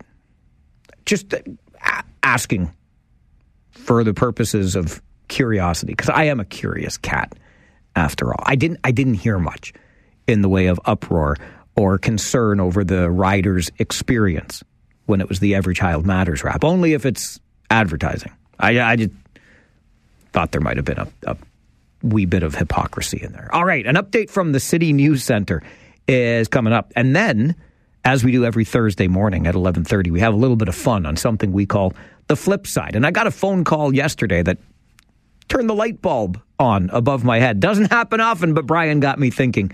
So we'll have some fun with that. Coming up, stay with us. It's the Mike Farwell Show on City News 570.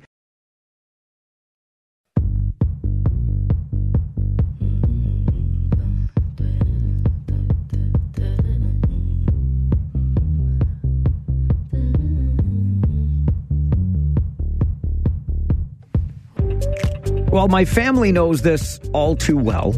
I remind them of it frequently, so frequently that there will be times that we'll be having a conversation and usually a good laugh, and they'll say, don't use this on the radio. This is not for your radio show. Because the well-known phrase or idea in the Farwell family is that everything is show prep. Whatever happens could be turned into something that we talk about on the radio program. And so it happened yesterday morning. If you are a regular listener of this show, thank you very much for that. If you are not, I'll just let you know that every day we start the show with a different song, and that song has some particular significance to that day. And as it turned out, yesterday we played the song Stand By Me by Ben E. King, a song that I'm sure you know very well. And I like to explain why we used it on that day. So yesterday, it was on that day, February the 21st, back in 1987, when Ben E. King's song, Stand By Me, went to number one. Of course, that came more than 2 decades after the song was originally recorded back in 1961. But it was a movie by the same name that brought the song back into the mainstream consciousness, made it a number one hit in 1987. And then me being me, stream of consciousness, a little bit of a tangent, and I talked about the movie Stand By Me being based on a Stephen King story called The Body. And also, me being me, I opined, because that's what I do. In fact, that's the very reason they pay me, because I have an opinion, damn it, and I'm not afraid to share it. And so I suggested, in my casual, flippant sort of way, that Stand By Me, based on the Stephen King story, The Body, was one of the better adaptations of a Stephen King book or story.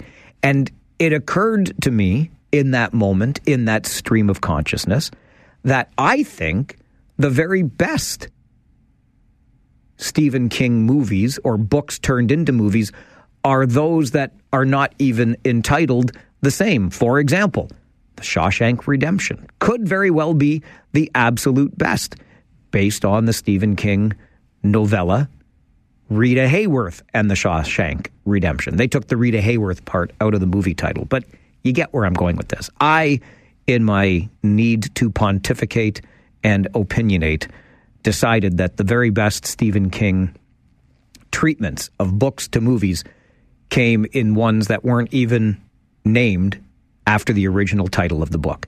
And that prompted this call from Brian. Okay, just a couple of glaring omissions from your list of great Stephen King books that were made into even better movies, I think. Okay. Got 4 of them real quick. The Dead Zone, come on. No. Carrie? It was not bad. Oh, Mike, come on. The Shining? It didn't do it for me. Oh, my God, Mike. What about Cujo? Definitely not. Oh my God! Okay. I got movie critic Mike today. I'm going to be the elitist. Hey, Brian, the book was better than the movie. Okay. I just think that they were great Stephen King novels that were made into pretty great movies. So that's what Brian thought, and it's okay. Brian's allowed to think that. He's allowed to share that opinion. And when that conversation occurred yesterday, the light bulb went off. I thought, well, maybe, just maybe, you also have an opinion on this. I'm sticking to it. The Shawshank Redemption, probably number one, not even the title of the story upon which it was based. Rita Hayworth and The Shawshank Redemption. And then The Body, which turned into Stand By Me. I would probably put The Green Mile in there as well. If I'm going for my top 3, those would be them. Shawshank, Stand By Me, The Green Mile, which was the title of the book that Stephen King wrote. If you didn't know, when he originally released it, he released it in serial edition. There were like 6 smaller books leading to the one big overall story. But it is my contention that Stephen King books turned into movies are basically crap movies. That's just my opinion. Devin Robertson, our guy on the other side of the glass, is there a Stephen King story that got turned into a movie that you watched and said, yeah, like that's a good movie? I mean, you've already said it. I loved Stand By Me. It's really good, right? Yeah, phenomenal. Absolute favorite. I was a sucker for Pet Sematary. Really? Yeah. See, I loved the book. Not so much. I have yet to read the book myself. I just saw the movie when I was a kid, and it scared the bejesus out of me, and it stuck. Isn't that always the way? Yeah. Yeah. You see them at a certain time of life, maybe when you were not supposed to be seeing it. Probably not. And it puts the fear of God into you. Exactly. All right. Yeah. So Stand By Me for you. And here's the other thing about Stand By Me. And I have to confess, I haven't even read The Body, but the movie Stand By Me, while absolutely based on the premise that these young friends are going to go in search of the dead body, it doesn't have any of the typical Stephen King overtones to it, does it? Other than the nostalgia maybe of, youth. Yeah, and being set in Maine. Yeah, of course. And even Castle Rock, right? I think they called it Castle Rock. I think they set that one in Oregon. But anyway, yeah, he's always got that premise. But it didn't have the creepy overtones at all, other than they were trying to find a dead body. Yeah, very light on any sort of horror that he's best known for. But it's such... I don't even know that I can put into words. A formative film for me as well. Saw it when I was younger, and it's such a great encapsulation of boyhood. I think you nailed it. It's definitely a coming-of-age story. So what about you? Can you find for me a Stephen King story that got turned into a good movie? Brian did get me thinking a little bit. Okay, Carrie, not bad. Christine is another book that I absolutely loved. The movie did virtually nothing for me. And I would submit to you that Stephen King is so gifted a writer and has so warped a mind that you can't possibly take all of the things that he puts on the page and translate them into an effective movie at all. I wish I loved The Shining. I didn't love The Shining. I loved The Dead Zone as a book. Didn't care for it as a movie. The Stand is probably one of my all-time favorites.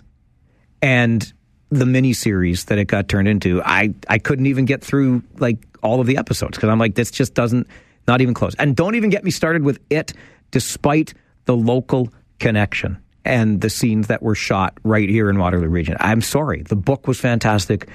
Every version of the movie was awful, in my opinion. 519-570-2545, star 570, and 1-800-570-5715. Find me the Stephen King book that actually got a good movie treatment. Steve, what do you say? I got to say Misery. Misery, okay, I thought was very, very well done, but one of the better movies, and I think it was taken from one of the short story books, and that was Thinner. I really enjoyed that movie, too, because it was all kind of like B actors. There were no real big expectations, but I think it was filmed and played better than it had been intended. You know what, Steve? Those are two excellent examples. And note how he talks about Thinner being one of the shorter stories, right? It seems, again, like forget The Stand, which was an epic, and trying to turn that into a movie. Take the shorter stuff. Thinner, also written under Stephen King's pseudonym when he pretended to be Richard Bachman. So there you go. Rob, good morning. Hi, Mike. How are you? Good. How are you? Good. My two good, really good Stephen King movies. One was Salem's Lot with David Soul. And that one was when I read that book, and it was absolutely phenomenal. And they were almost word for word in the movie. And the original Stand movie, again, was almost word for word. The original movie, not the series. But those by far are my two favorite Stephen King. The original Stand movie, I'm afraid I don't remember that one. I remember the more recent miniseries. Yeah, one came out, oh boy, I'm an old fella, but I think it came out in the early 80s. Okay, I'll look for it. Yeah, it was phenomenal. Take care, Mike. Have a great day. Thanks, Rob. You too. Nice to hear from you. And I confess, I don't think I've even read Salem's Lot. I've read, so much of Stephen King's stuff. I'm not sure I've read Salem's Lot. But there you go. Take the Stephen King story that was turned into a good movie. I want to find the good ones, because I submit to you, there aren't many, if any, good Stephen King movies. The books, fantastic. The movies, not so much. This is The Flipside on the Mike Farwell Show, City News 570 and Rogers TV.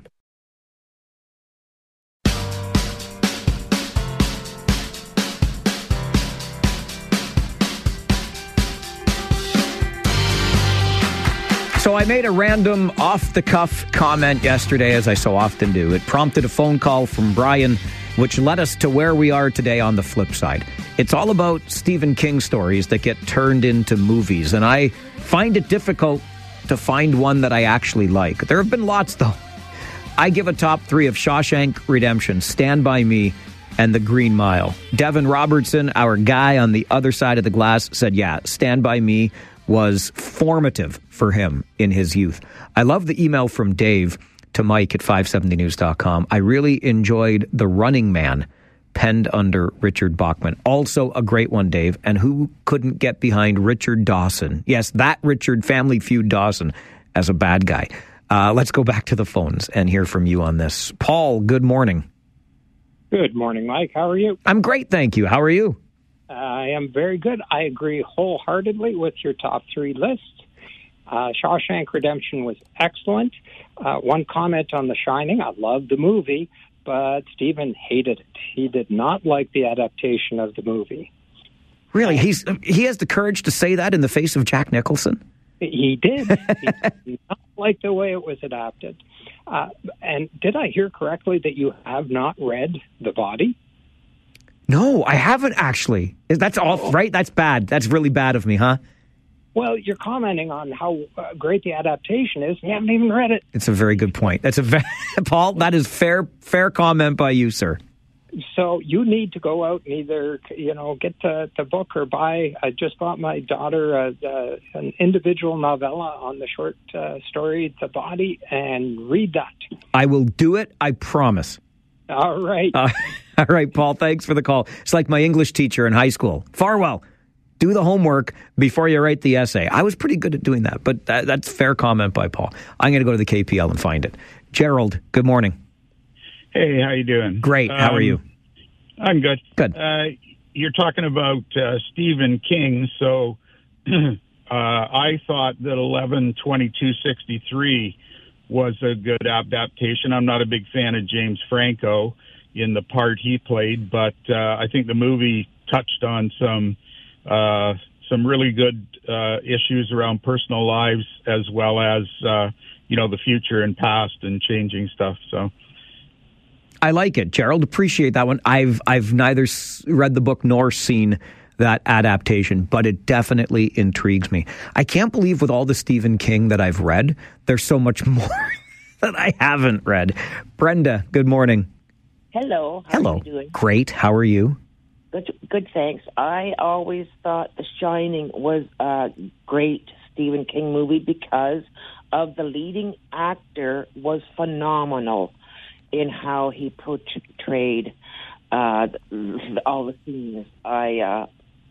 I always thought that was a fantastic one. I seen quite a few, Carrie and Christine, that didn't do it for me, but the Shining freaked me out, actually.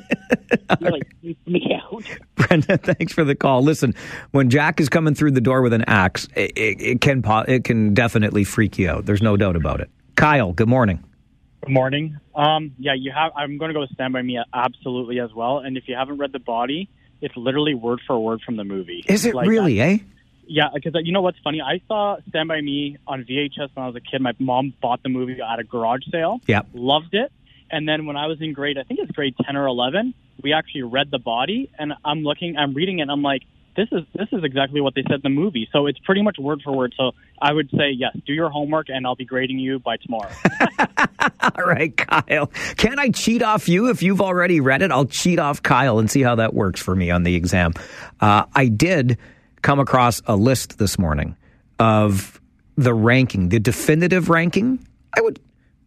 Devin Robertson, what do you say? Rotten Tomatoes? Is that definitive enough for rankings of Stephen King movies? As close as you can get to definitive. That's what I thought, right? Yeah. All right. I'll tell you what's at number 1 on that list as we continue with the flip side this morning. A Stephen King story that actually got turned into a good movie. We'll take more of your calls, and I'll get to the list from Rotten Tomatoes on the Mike Farwell Show. This is City News 570 and Rogers TV.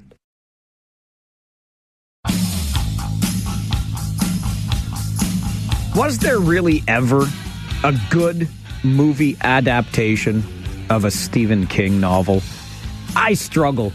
I found a few that I liked. Devin Robertson and I agree on Stand By Me. And in fact, Rotten Tomatoes agrees with us as well. It's number 2 on the Rotten Tomatoes list. I'll get back to that in a moment. But first, back to the phones. Grant, good morning. Yeah, good morning. I would say Carrie.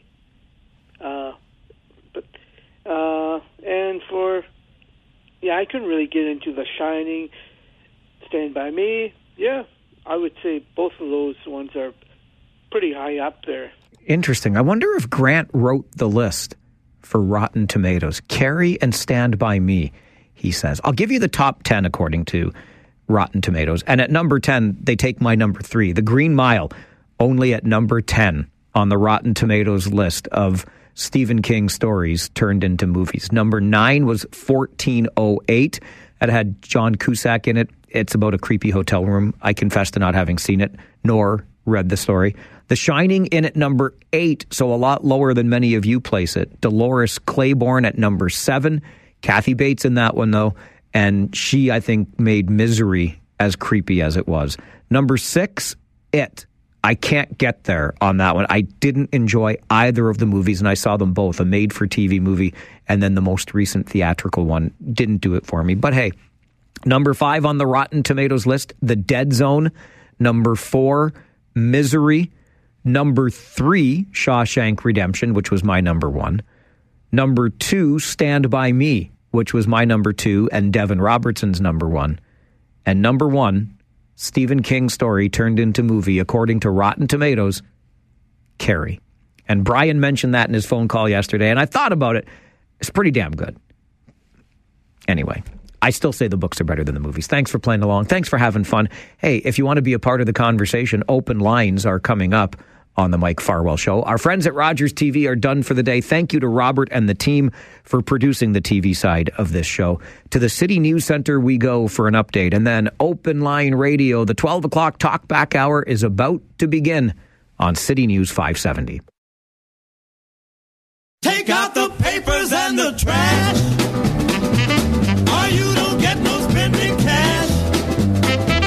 If you don't scrub that kitchen floor, you ain't gonna rock and roll no more. Yakety yak. Don't talk back. Just finish cleaning up your room. Let's see that dust fly with that broom. Get all that garbage out of sight, or you don't go out Friday night. Yakety yak. Don't talk back. Oh, I gotta just send a huge shout out and thanks to our sales manager, Ben Gingrich. Hey, reach out to him, 519-743-2611. Take care of all of your promotional and advertising needs, okay? That's what we do around here. Ben was playing Gopher for me. To my buddy Greg, too, thank you. I'm sorry. Ben poked his head into the studio just before Paul McPhee started reading the sports, and I'm like, Greg is at the door. He's got a gift. I'm like, I got 60 seconds before we're back on the air here. It's time for the 12 o'clock Talkback Hour. I'm sorry, I don't have time to run down the hall. And Ben just showed me through the window that it's some ginormous. Hey, Devin, he dropped it in your studio. Do tell a little bit more. Is it one of those caramel Reese peanut butter cups? Let me check for you. Yeah, please do. It is a giant one. I'm not seeing anything about caramel. Okay, I haven't tried the caramel one yet. Just so you know, now that you have admitted on the air that a giant Reese peanut butter cup is in that studio with you. Yep. Remember, it was dropped off for me, pal. What happens. Get That's your grubby paws off my Reese peanut butter cup. Greg, thank you. Ben, thank you. I'm sorry I didn't have time to come down the hall and greet you in person. Really appreciate any and all gifts, especially when they contain sugar. Greg, you know me too well. All right. I'm going to go from sugar right into spice here, because I mentioned this at the beginning of the show today, and I said I had the audio to back it up, and I want to do that now, because while Pierre Poilievre was in town yesterday, making his appearance to talk about, what is it? Axe the tax, build the houses.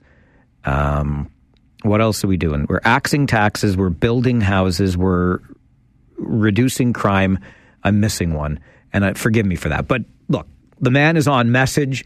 You can't deny that. He is already campaigning, even though there's not an official campaign, and he did a marvelous job of getting his point across yesterday. He was also asked during his appearance in Kitchener about transgender women participating in female sports and using female washrooms.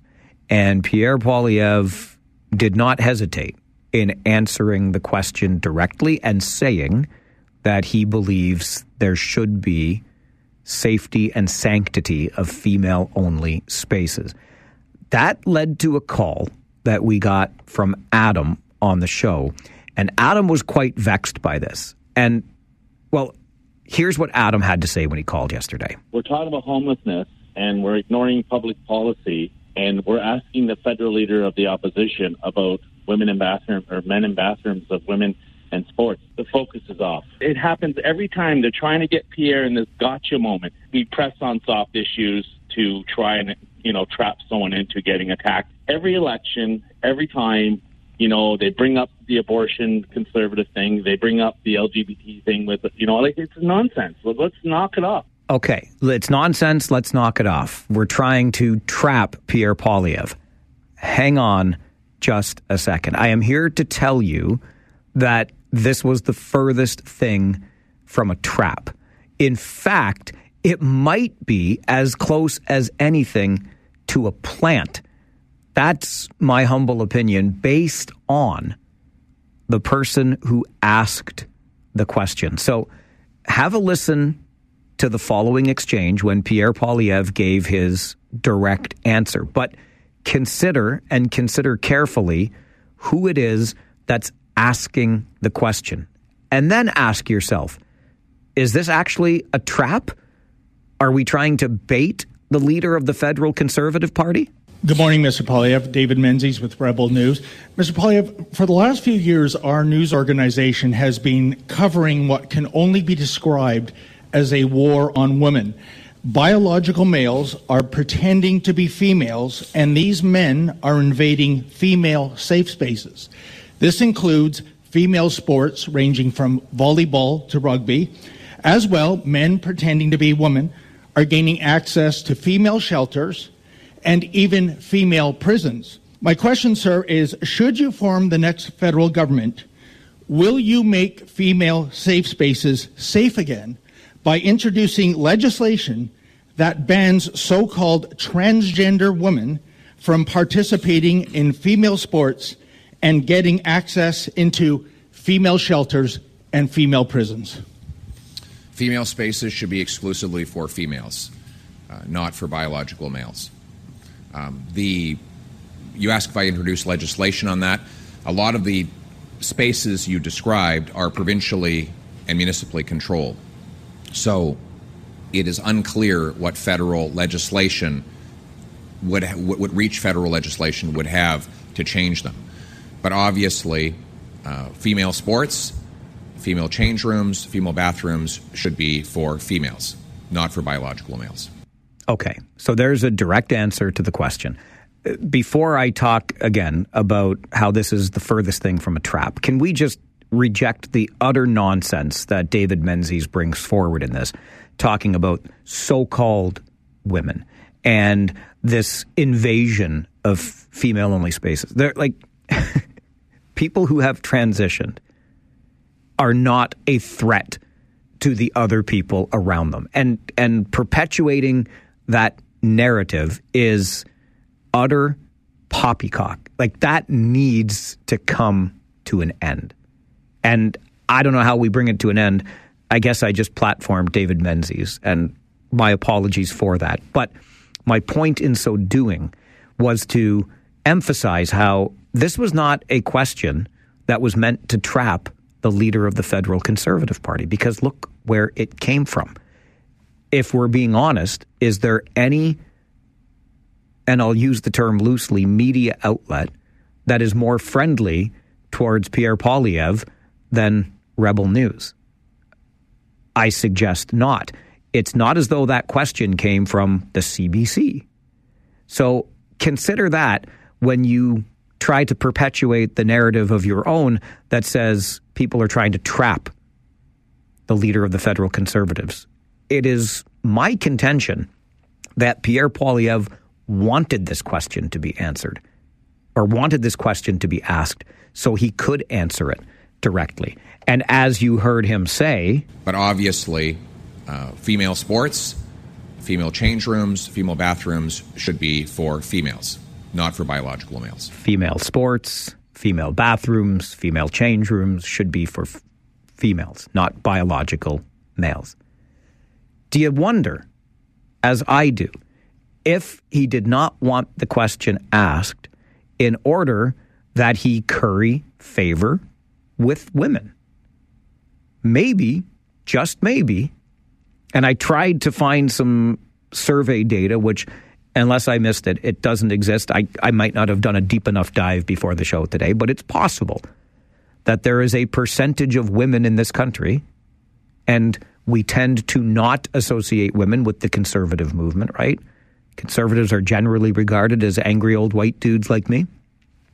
So is this possible that it's an effort on the part of the leader of the federal Conservatives to curry favor with women?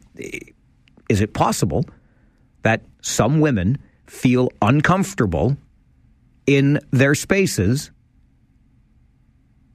when those spaces are shared with men who have transitioned? It's possible. If this makes them feel safer, you might be currying favor with some female voters. Again, a trap? Hell no, the furthest thing from. And I suggest that because of where the question came from. Interestingly, have a listen to Elizabeth May, co-leader of the federal Green Party, on our show today when I asked her for her reaction to what Pierre Poilievre said.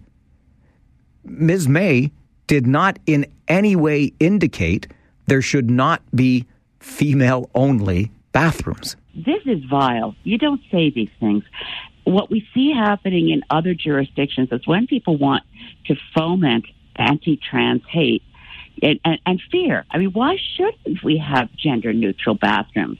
I mean, as a woman, I don't know why Pierre Poilievre is suddenly fixated on women's washrooms, but I can. There's no issue for the women I know that it actually frees up some women's washrooms when you might want to find one in an intermission at any show you've ever been to. And Mike, I know you're not a woman, but if you've ever been in intermissions, you know, in any theater, any symphony orchestra event, the women's washroom lineup is for miles. Why not have gender-neutral bathrooms? There's no harm. There's no downside. You still have the choice you can go find a ladies' room if you really want one. Why not have gender-neutral bathrooms? Pierre Poilievre did not say we should get rid of or we should have no gender-neutral bathrooms. He did not say that. What he said was... But obviously, female sports, female change rooms, female bathrooms should be for females, not for biological males. That's kind of what Ms. May alluded to. We'd actually welcome it because it would free up space. So I'm not 100% sure there. What I am 100% sure of is this. If you want to transition. If you want to use the bathroom, use the bathroom. If you want to play sports, play sports. The fact that this has become a political hot potato boggles my mind. It honestly boggles my mind. This is your 12 o'clock Talkback Hour on the Mike Farwell Show. This is City News 570.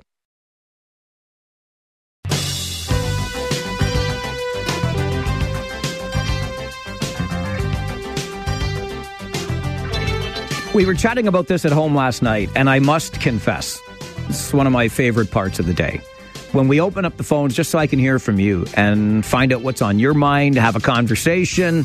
Sometimes we get passionate. It's good. Keeps me on my toes, and I like it. I like hearing what's on your mind. Lord knows you get to hear enough about what's on my mind. Let's go to the phones. Kyle, 12 o'clock, talk back to you. I just have two raves.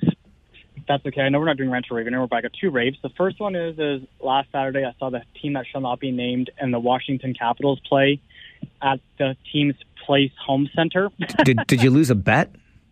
No, but you know what? It was nice to see Ovechkin play before he retired. All right. You know what? That's my biggest rave. My second one is just to the garage in Montreal that helped my car out.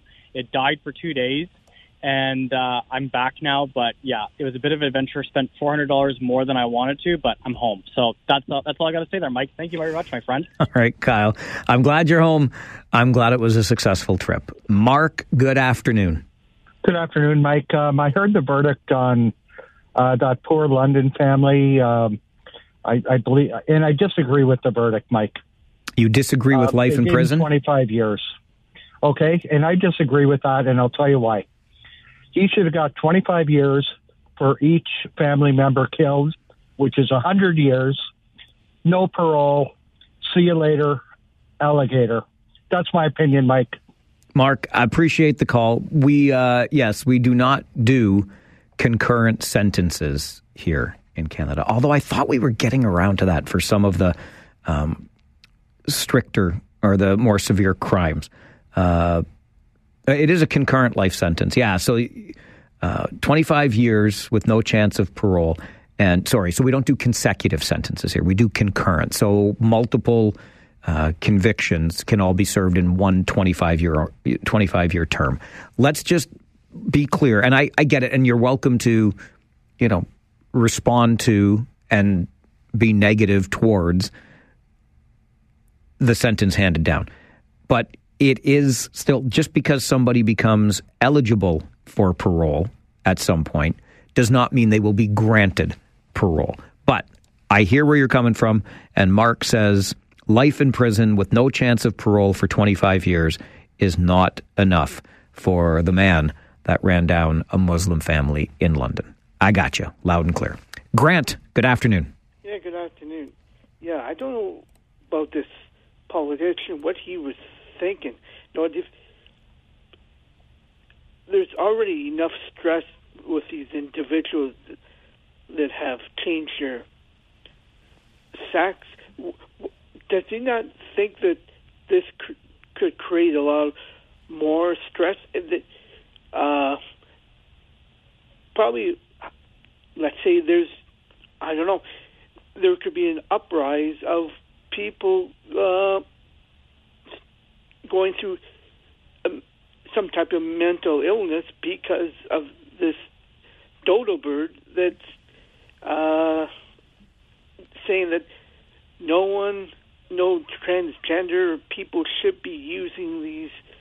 Like, I don't know what planet he's from, and I know from years ago at the Center in the Square, they had a big musical come there, and they were using the men's washroom for the ladies because they knew that, well, not we're going to have more women. And I know at the Humanities Theater years ago they had, gender neutral. Yes. Grant, I get you. And I'll tell you where Pierre Poilievre is from, or what planet he's from. He's from planet Earth. I don't know why we are so fixated on these issues. I am incredibly uncomfortable with the idea that gets perpetuated that people who have transitioned are somehow a danger to others around them. That is just, it's garbage. Like, stop it. Because they're not. Like, they're not. Nobody is transitioning so that they can prey on somebody else. Can we just be clear on that? And honestly, do you remember what Pierre Trudeau once famously said, that the state has no business in the bedrooms of the nation? Get out of the bedrooms! Get out of them, please. And while you're at it, get out of the bathrooms. Honest to goodness gracious.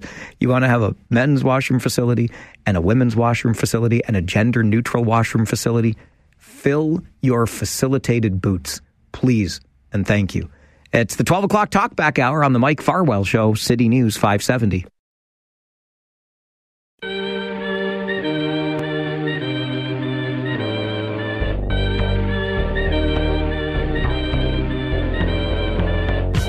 Just ahead of an update from the City News Center, let's go back to the phones. Jason, good afternoon.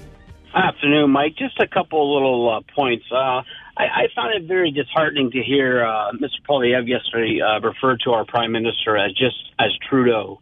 I think, being the Prime Minister, and you may not like him, and he may not like him and his policies, but at the same time, he deserves a little bit of respect. And so, I was a bit taken back. I'm not surprised, but a bit taken back when he was just referring on the show as, well, Trudeau did this and Trudeau did that, as opposed to the Prime Minister or Mr. Trudeau.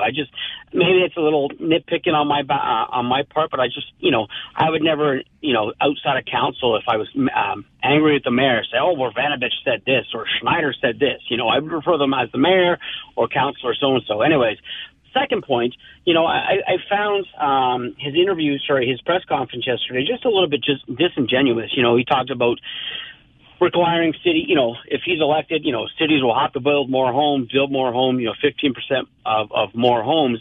Here, the reality is, we, as a city, of Kitchener, have approved many, many builds that are not being built.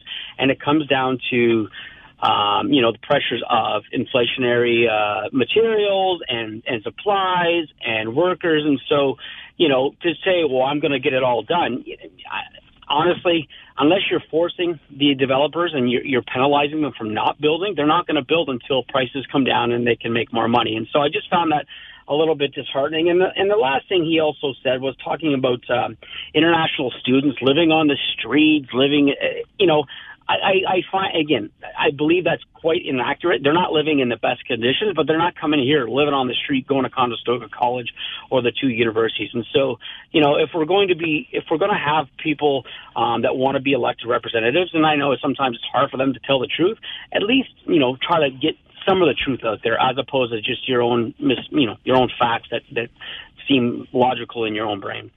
Jason, appreciate the call and your thoughts on this. I think that's why some refer to this current pre-election campaigning as rage farming. It might be a little bit hyperbolic in order to get people agitated. On the nit you wanted to pick, I'm there for it. I have corrected people on this show who refuse to or pretend they can't pronounce Pierre Poilievre's name, and we work on that together too. So I think it's fair comment on how he referred to the leader of the Liberal Party and or the Prime Minister, depending on which way he wishes to do that. We got to take a break, get you an update from the City News Center, and then we come back with you leading the conversation during the 12 o'clock Talkback Hour. This is the Mike Farwell Show on City News 570.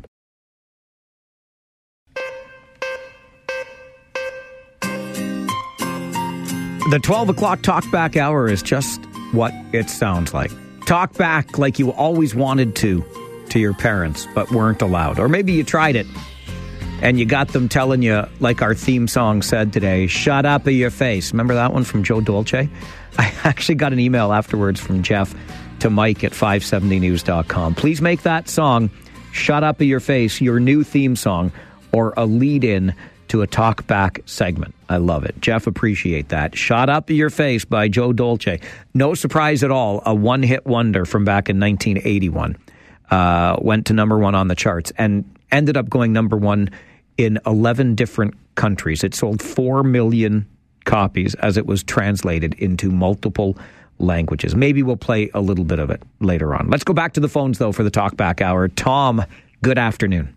Hi, good afternoon. How are you, Mike? I'm fine, thank you, sir. Yesterday on the other half of your show, not your show, the other... Now You Know with Rob Snow. Rob Snow. Yes, okay. Sir. His number one was health. What can we do? Well, first, in Ontario, you can get rid of Doug Ford because he's cleaning.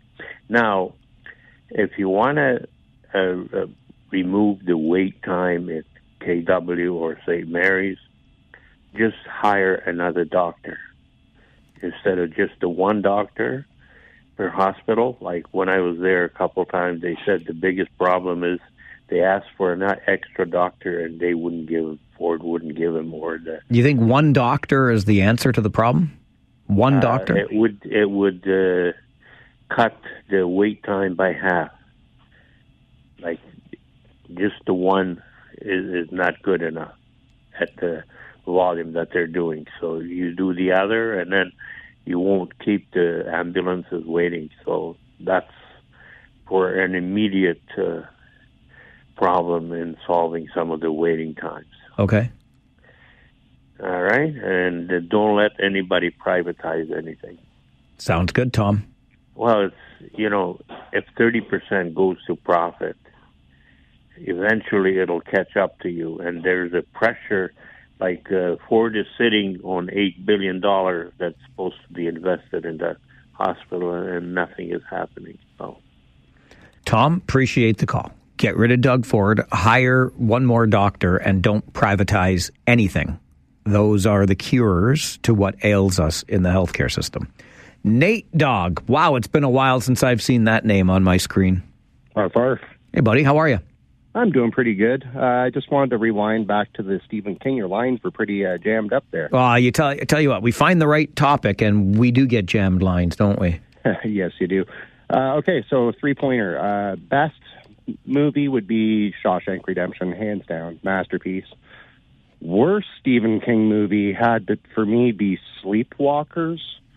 I don't know if you ever recall that one. It was like a vampire cat people kind of movie. I don't recall that one. No. Oh, it was horrible. There was incest in there, and there was a guy that gets killed with a piece of corn on the cob. I'm just like, no. Well, that's creative. Fun fact, you can actually make a Stephen King film for $1. It's called a Dollar Baby film that he sponsors. Really? Yeah, you pay him $1, he gives you the rights, but you are not allowed to profit 1 red cent off of it.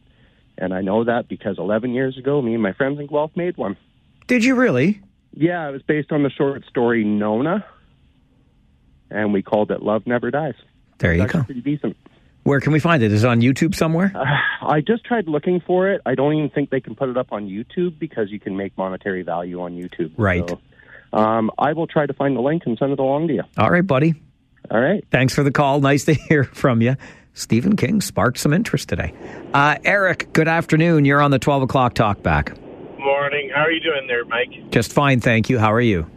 I'm okay. A little bit down today. I'm going to be talking a little bit about compassion in the medical industry. So, sure.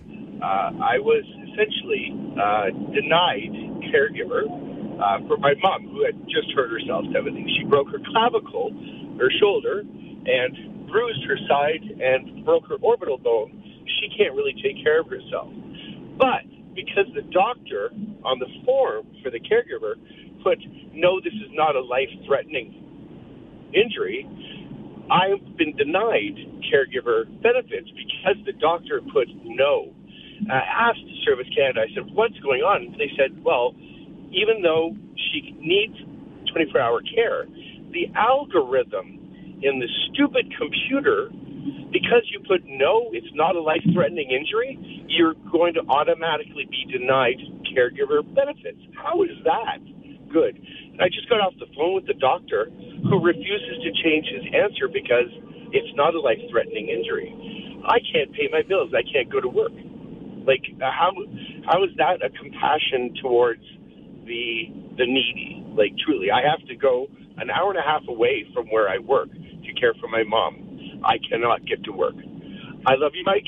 You have a great day, buddy. Thanks, Eric. Appreciate the call. That is the definition of rock and hard place. And it again suggests to me that you're in the gap that's between that rock and that hard place. Of course, you're going to care for your ailing and elderly parent.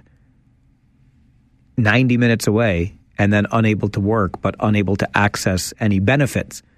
Home care, anyone, comes up a lot when we talk about healthcare generally.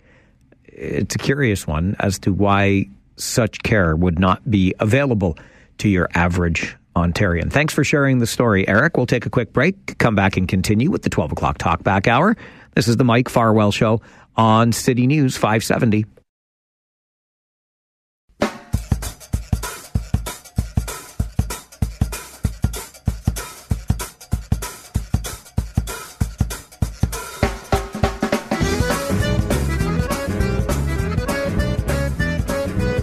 We are in the midst of our 12 o'clock Talkback Hour, your daily opportunity to reach out and talk to someone. 519-570-2545, star 570, 1-800-570-5715. No shortage of issues in the news today. What's on your mind? Sophia, good afternoon. Yes, good afternoon. Hi. I have been in hospital December, emergency, St. Mary's Hospital. For me, was the best time what I have. I never actually been before in hospital. I've been 6 hours. Make me lots of tests, X-ray, 2 times seen doctor. I was so excited.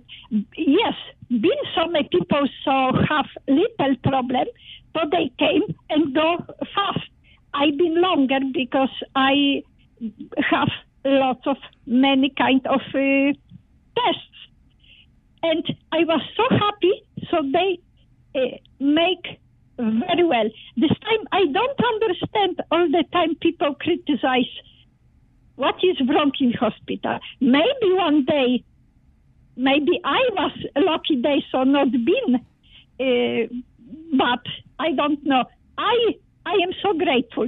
Thank you, St. Mary's Hospital. You are the best. Thank you, Sophia. I appreciate that. Thank you, St. Mary's Hospital. You are the best. You know, it occurs to me. So we have heard these awful stories, right? Emergency rooms that close on weekends. And I've seen that for myself. Where was I? Michael, don't open your mouth. And then I was up Wellington County, not quite Arthur. Sugar. Anyway, I was out on the motorcycle over the summer, and there was a sign outside the hospital that said, emergency room hours this weekend. And it showed the hours that the emergency room would not be open. I feel awful for forgetting. I can even see the juncture of, anyway, doesn't matter. It's not far from here. I was on a little motorcycle tour. Boom. So we hear those stories, right? We hear that 2 million Ontarians do not have a family doctor.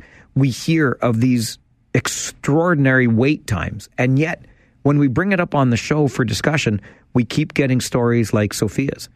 I was in the hospital and the care was great. And she said 6 hours, but lots of tests that had to be done. There were other people who came in with more minor concerns and they were in and out more quickly.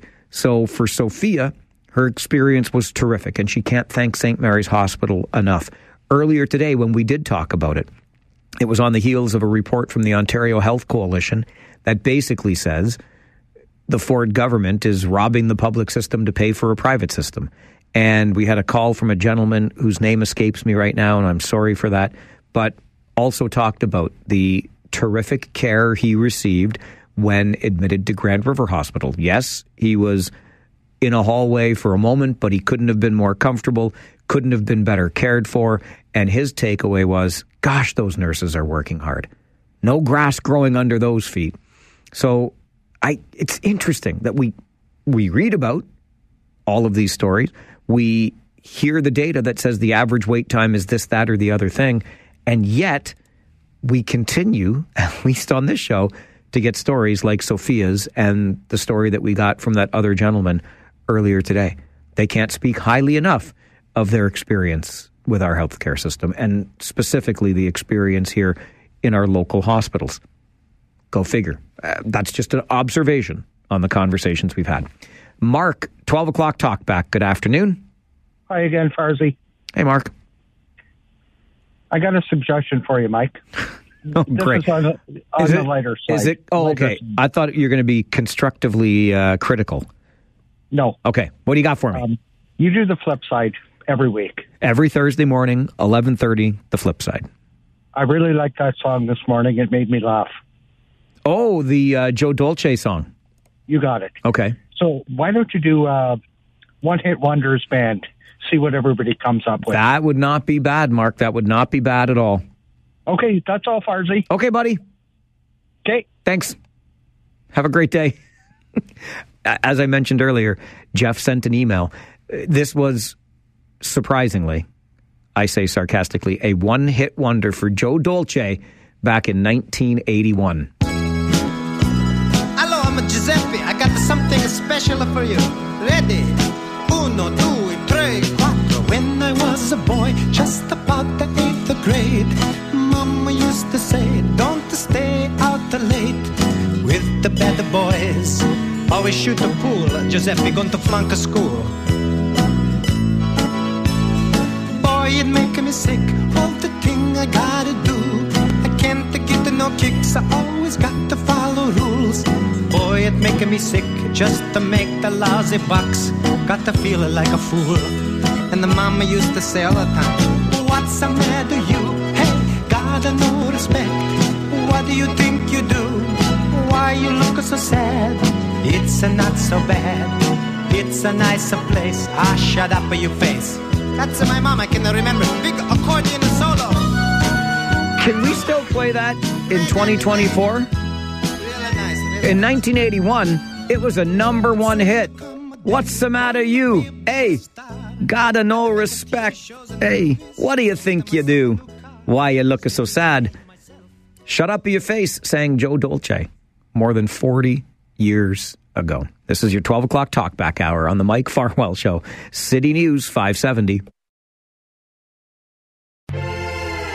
Just about to turn the controls over to Rob Snow. Now you know for the next couple of hours. Before I do that for that lucky so-and-so, we finish up with our 12 o'clock Talkback Hour. Robert, the final 60 seconds belong to you. Thank you very much, Mike. I wanted to give you the flip side of the coin. Sadly, you said nobody calls in talking about the health care. Twice at Cambridge Memorial Hospital, unfortunately, I needed help over the last 6 months. Both waits, just over 8 hours to get in to see a doctor. Yeah, the second time, I literally walked out the door without seeing a doctor. And the first time, don't fall over laughing, they were short-staffed, so they asked my wife to assist. Do you have a family doctor, out of curiosity? Yes, I do. Okay. All right. Thank God.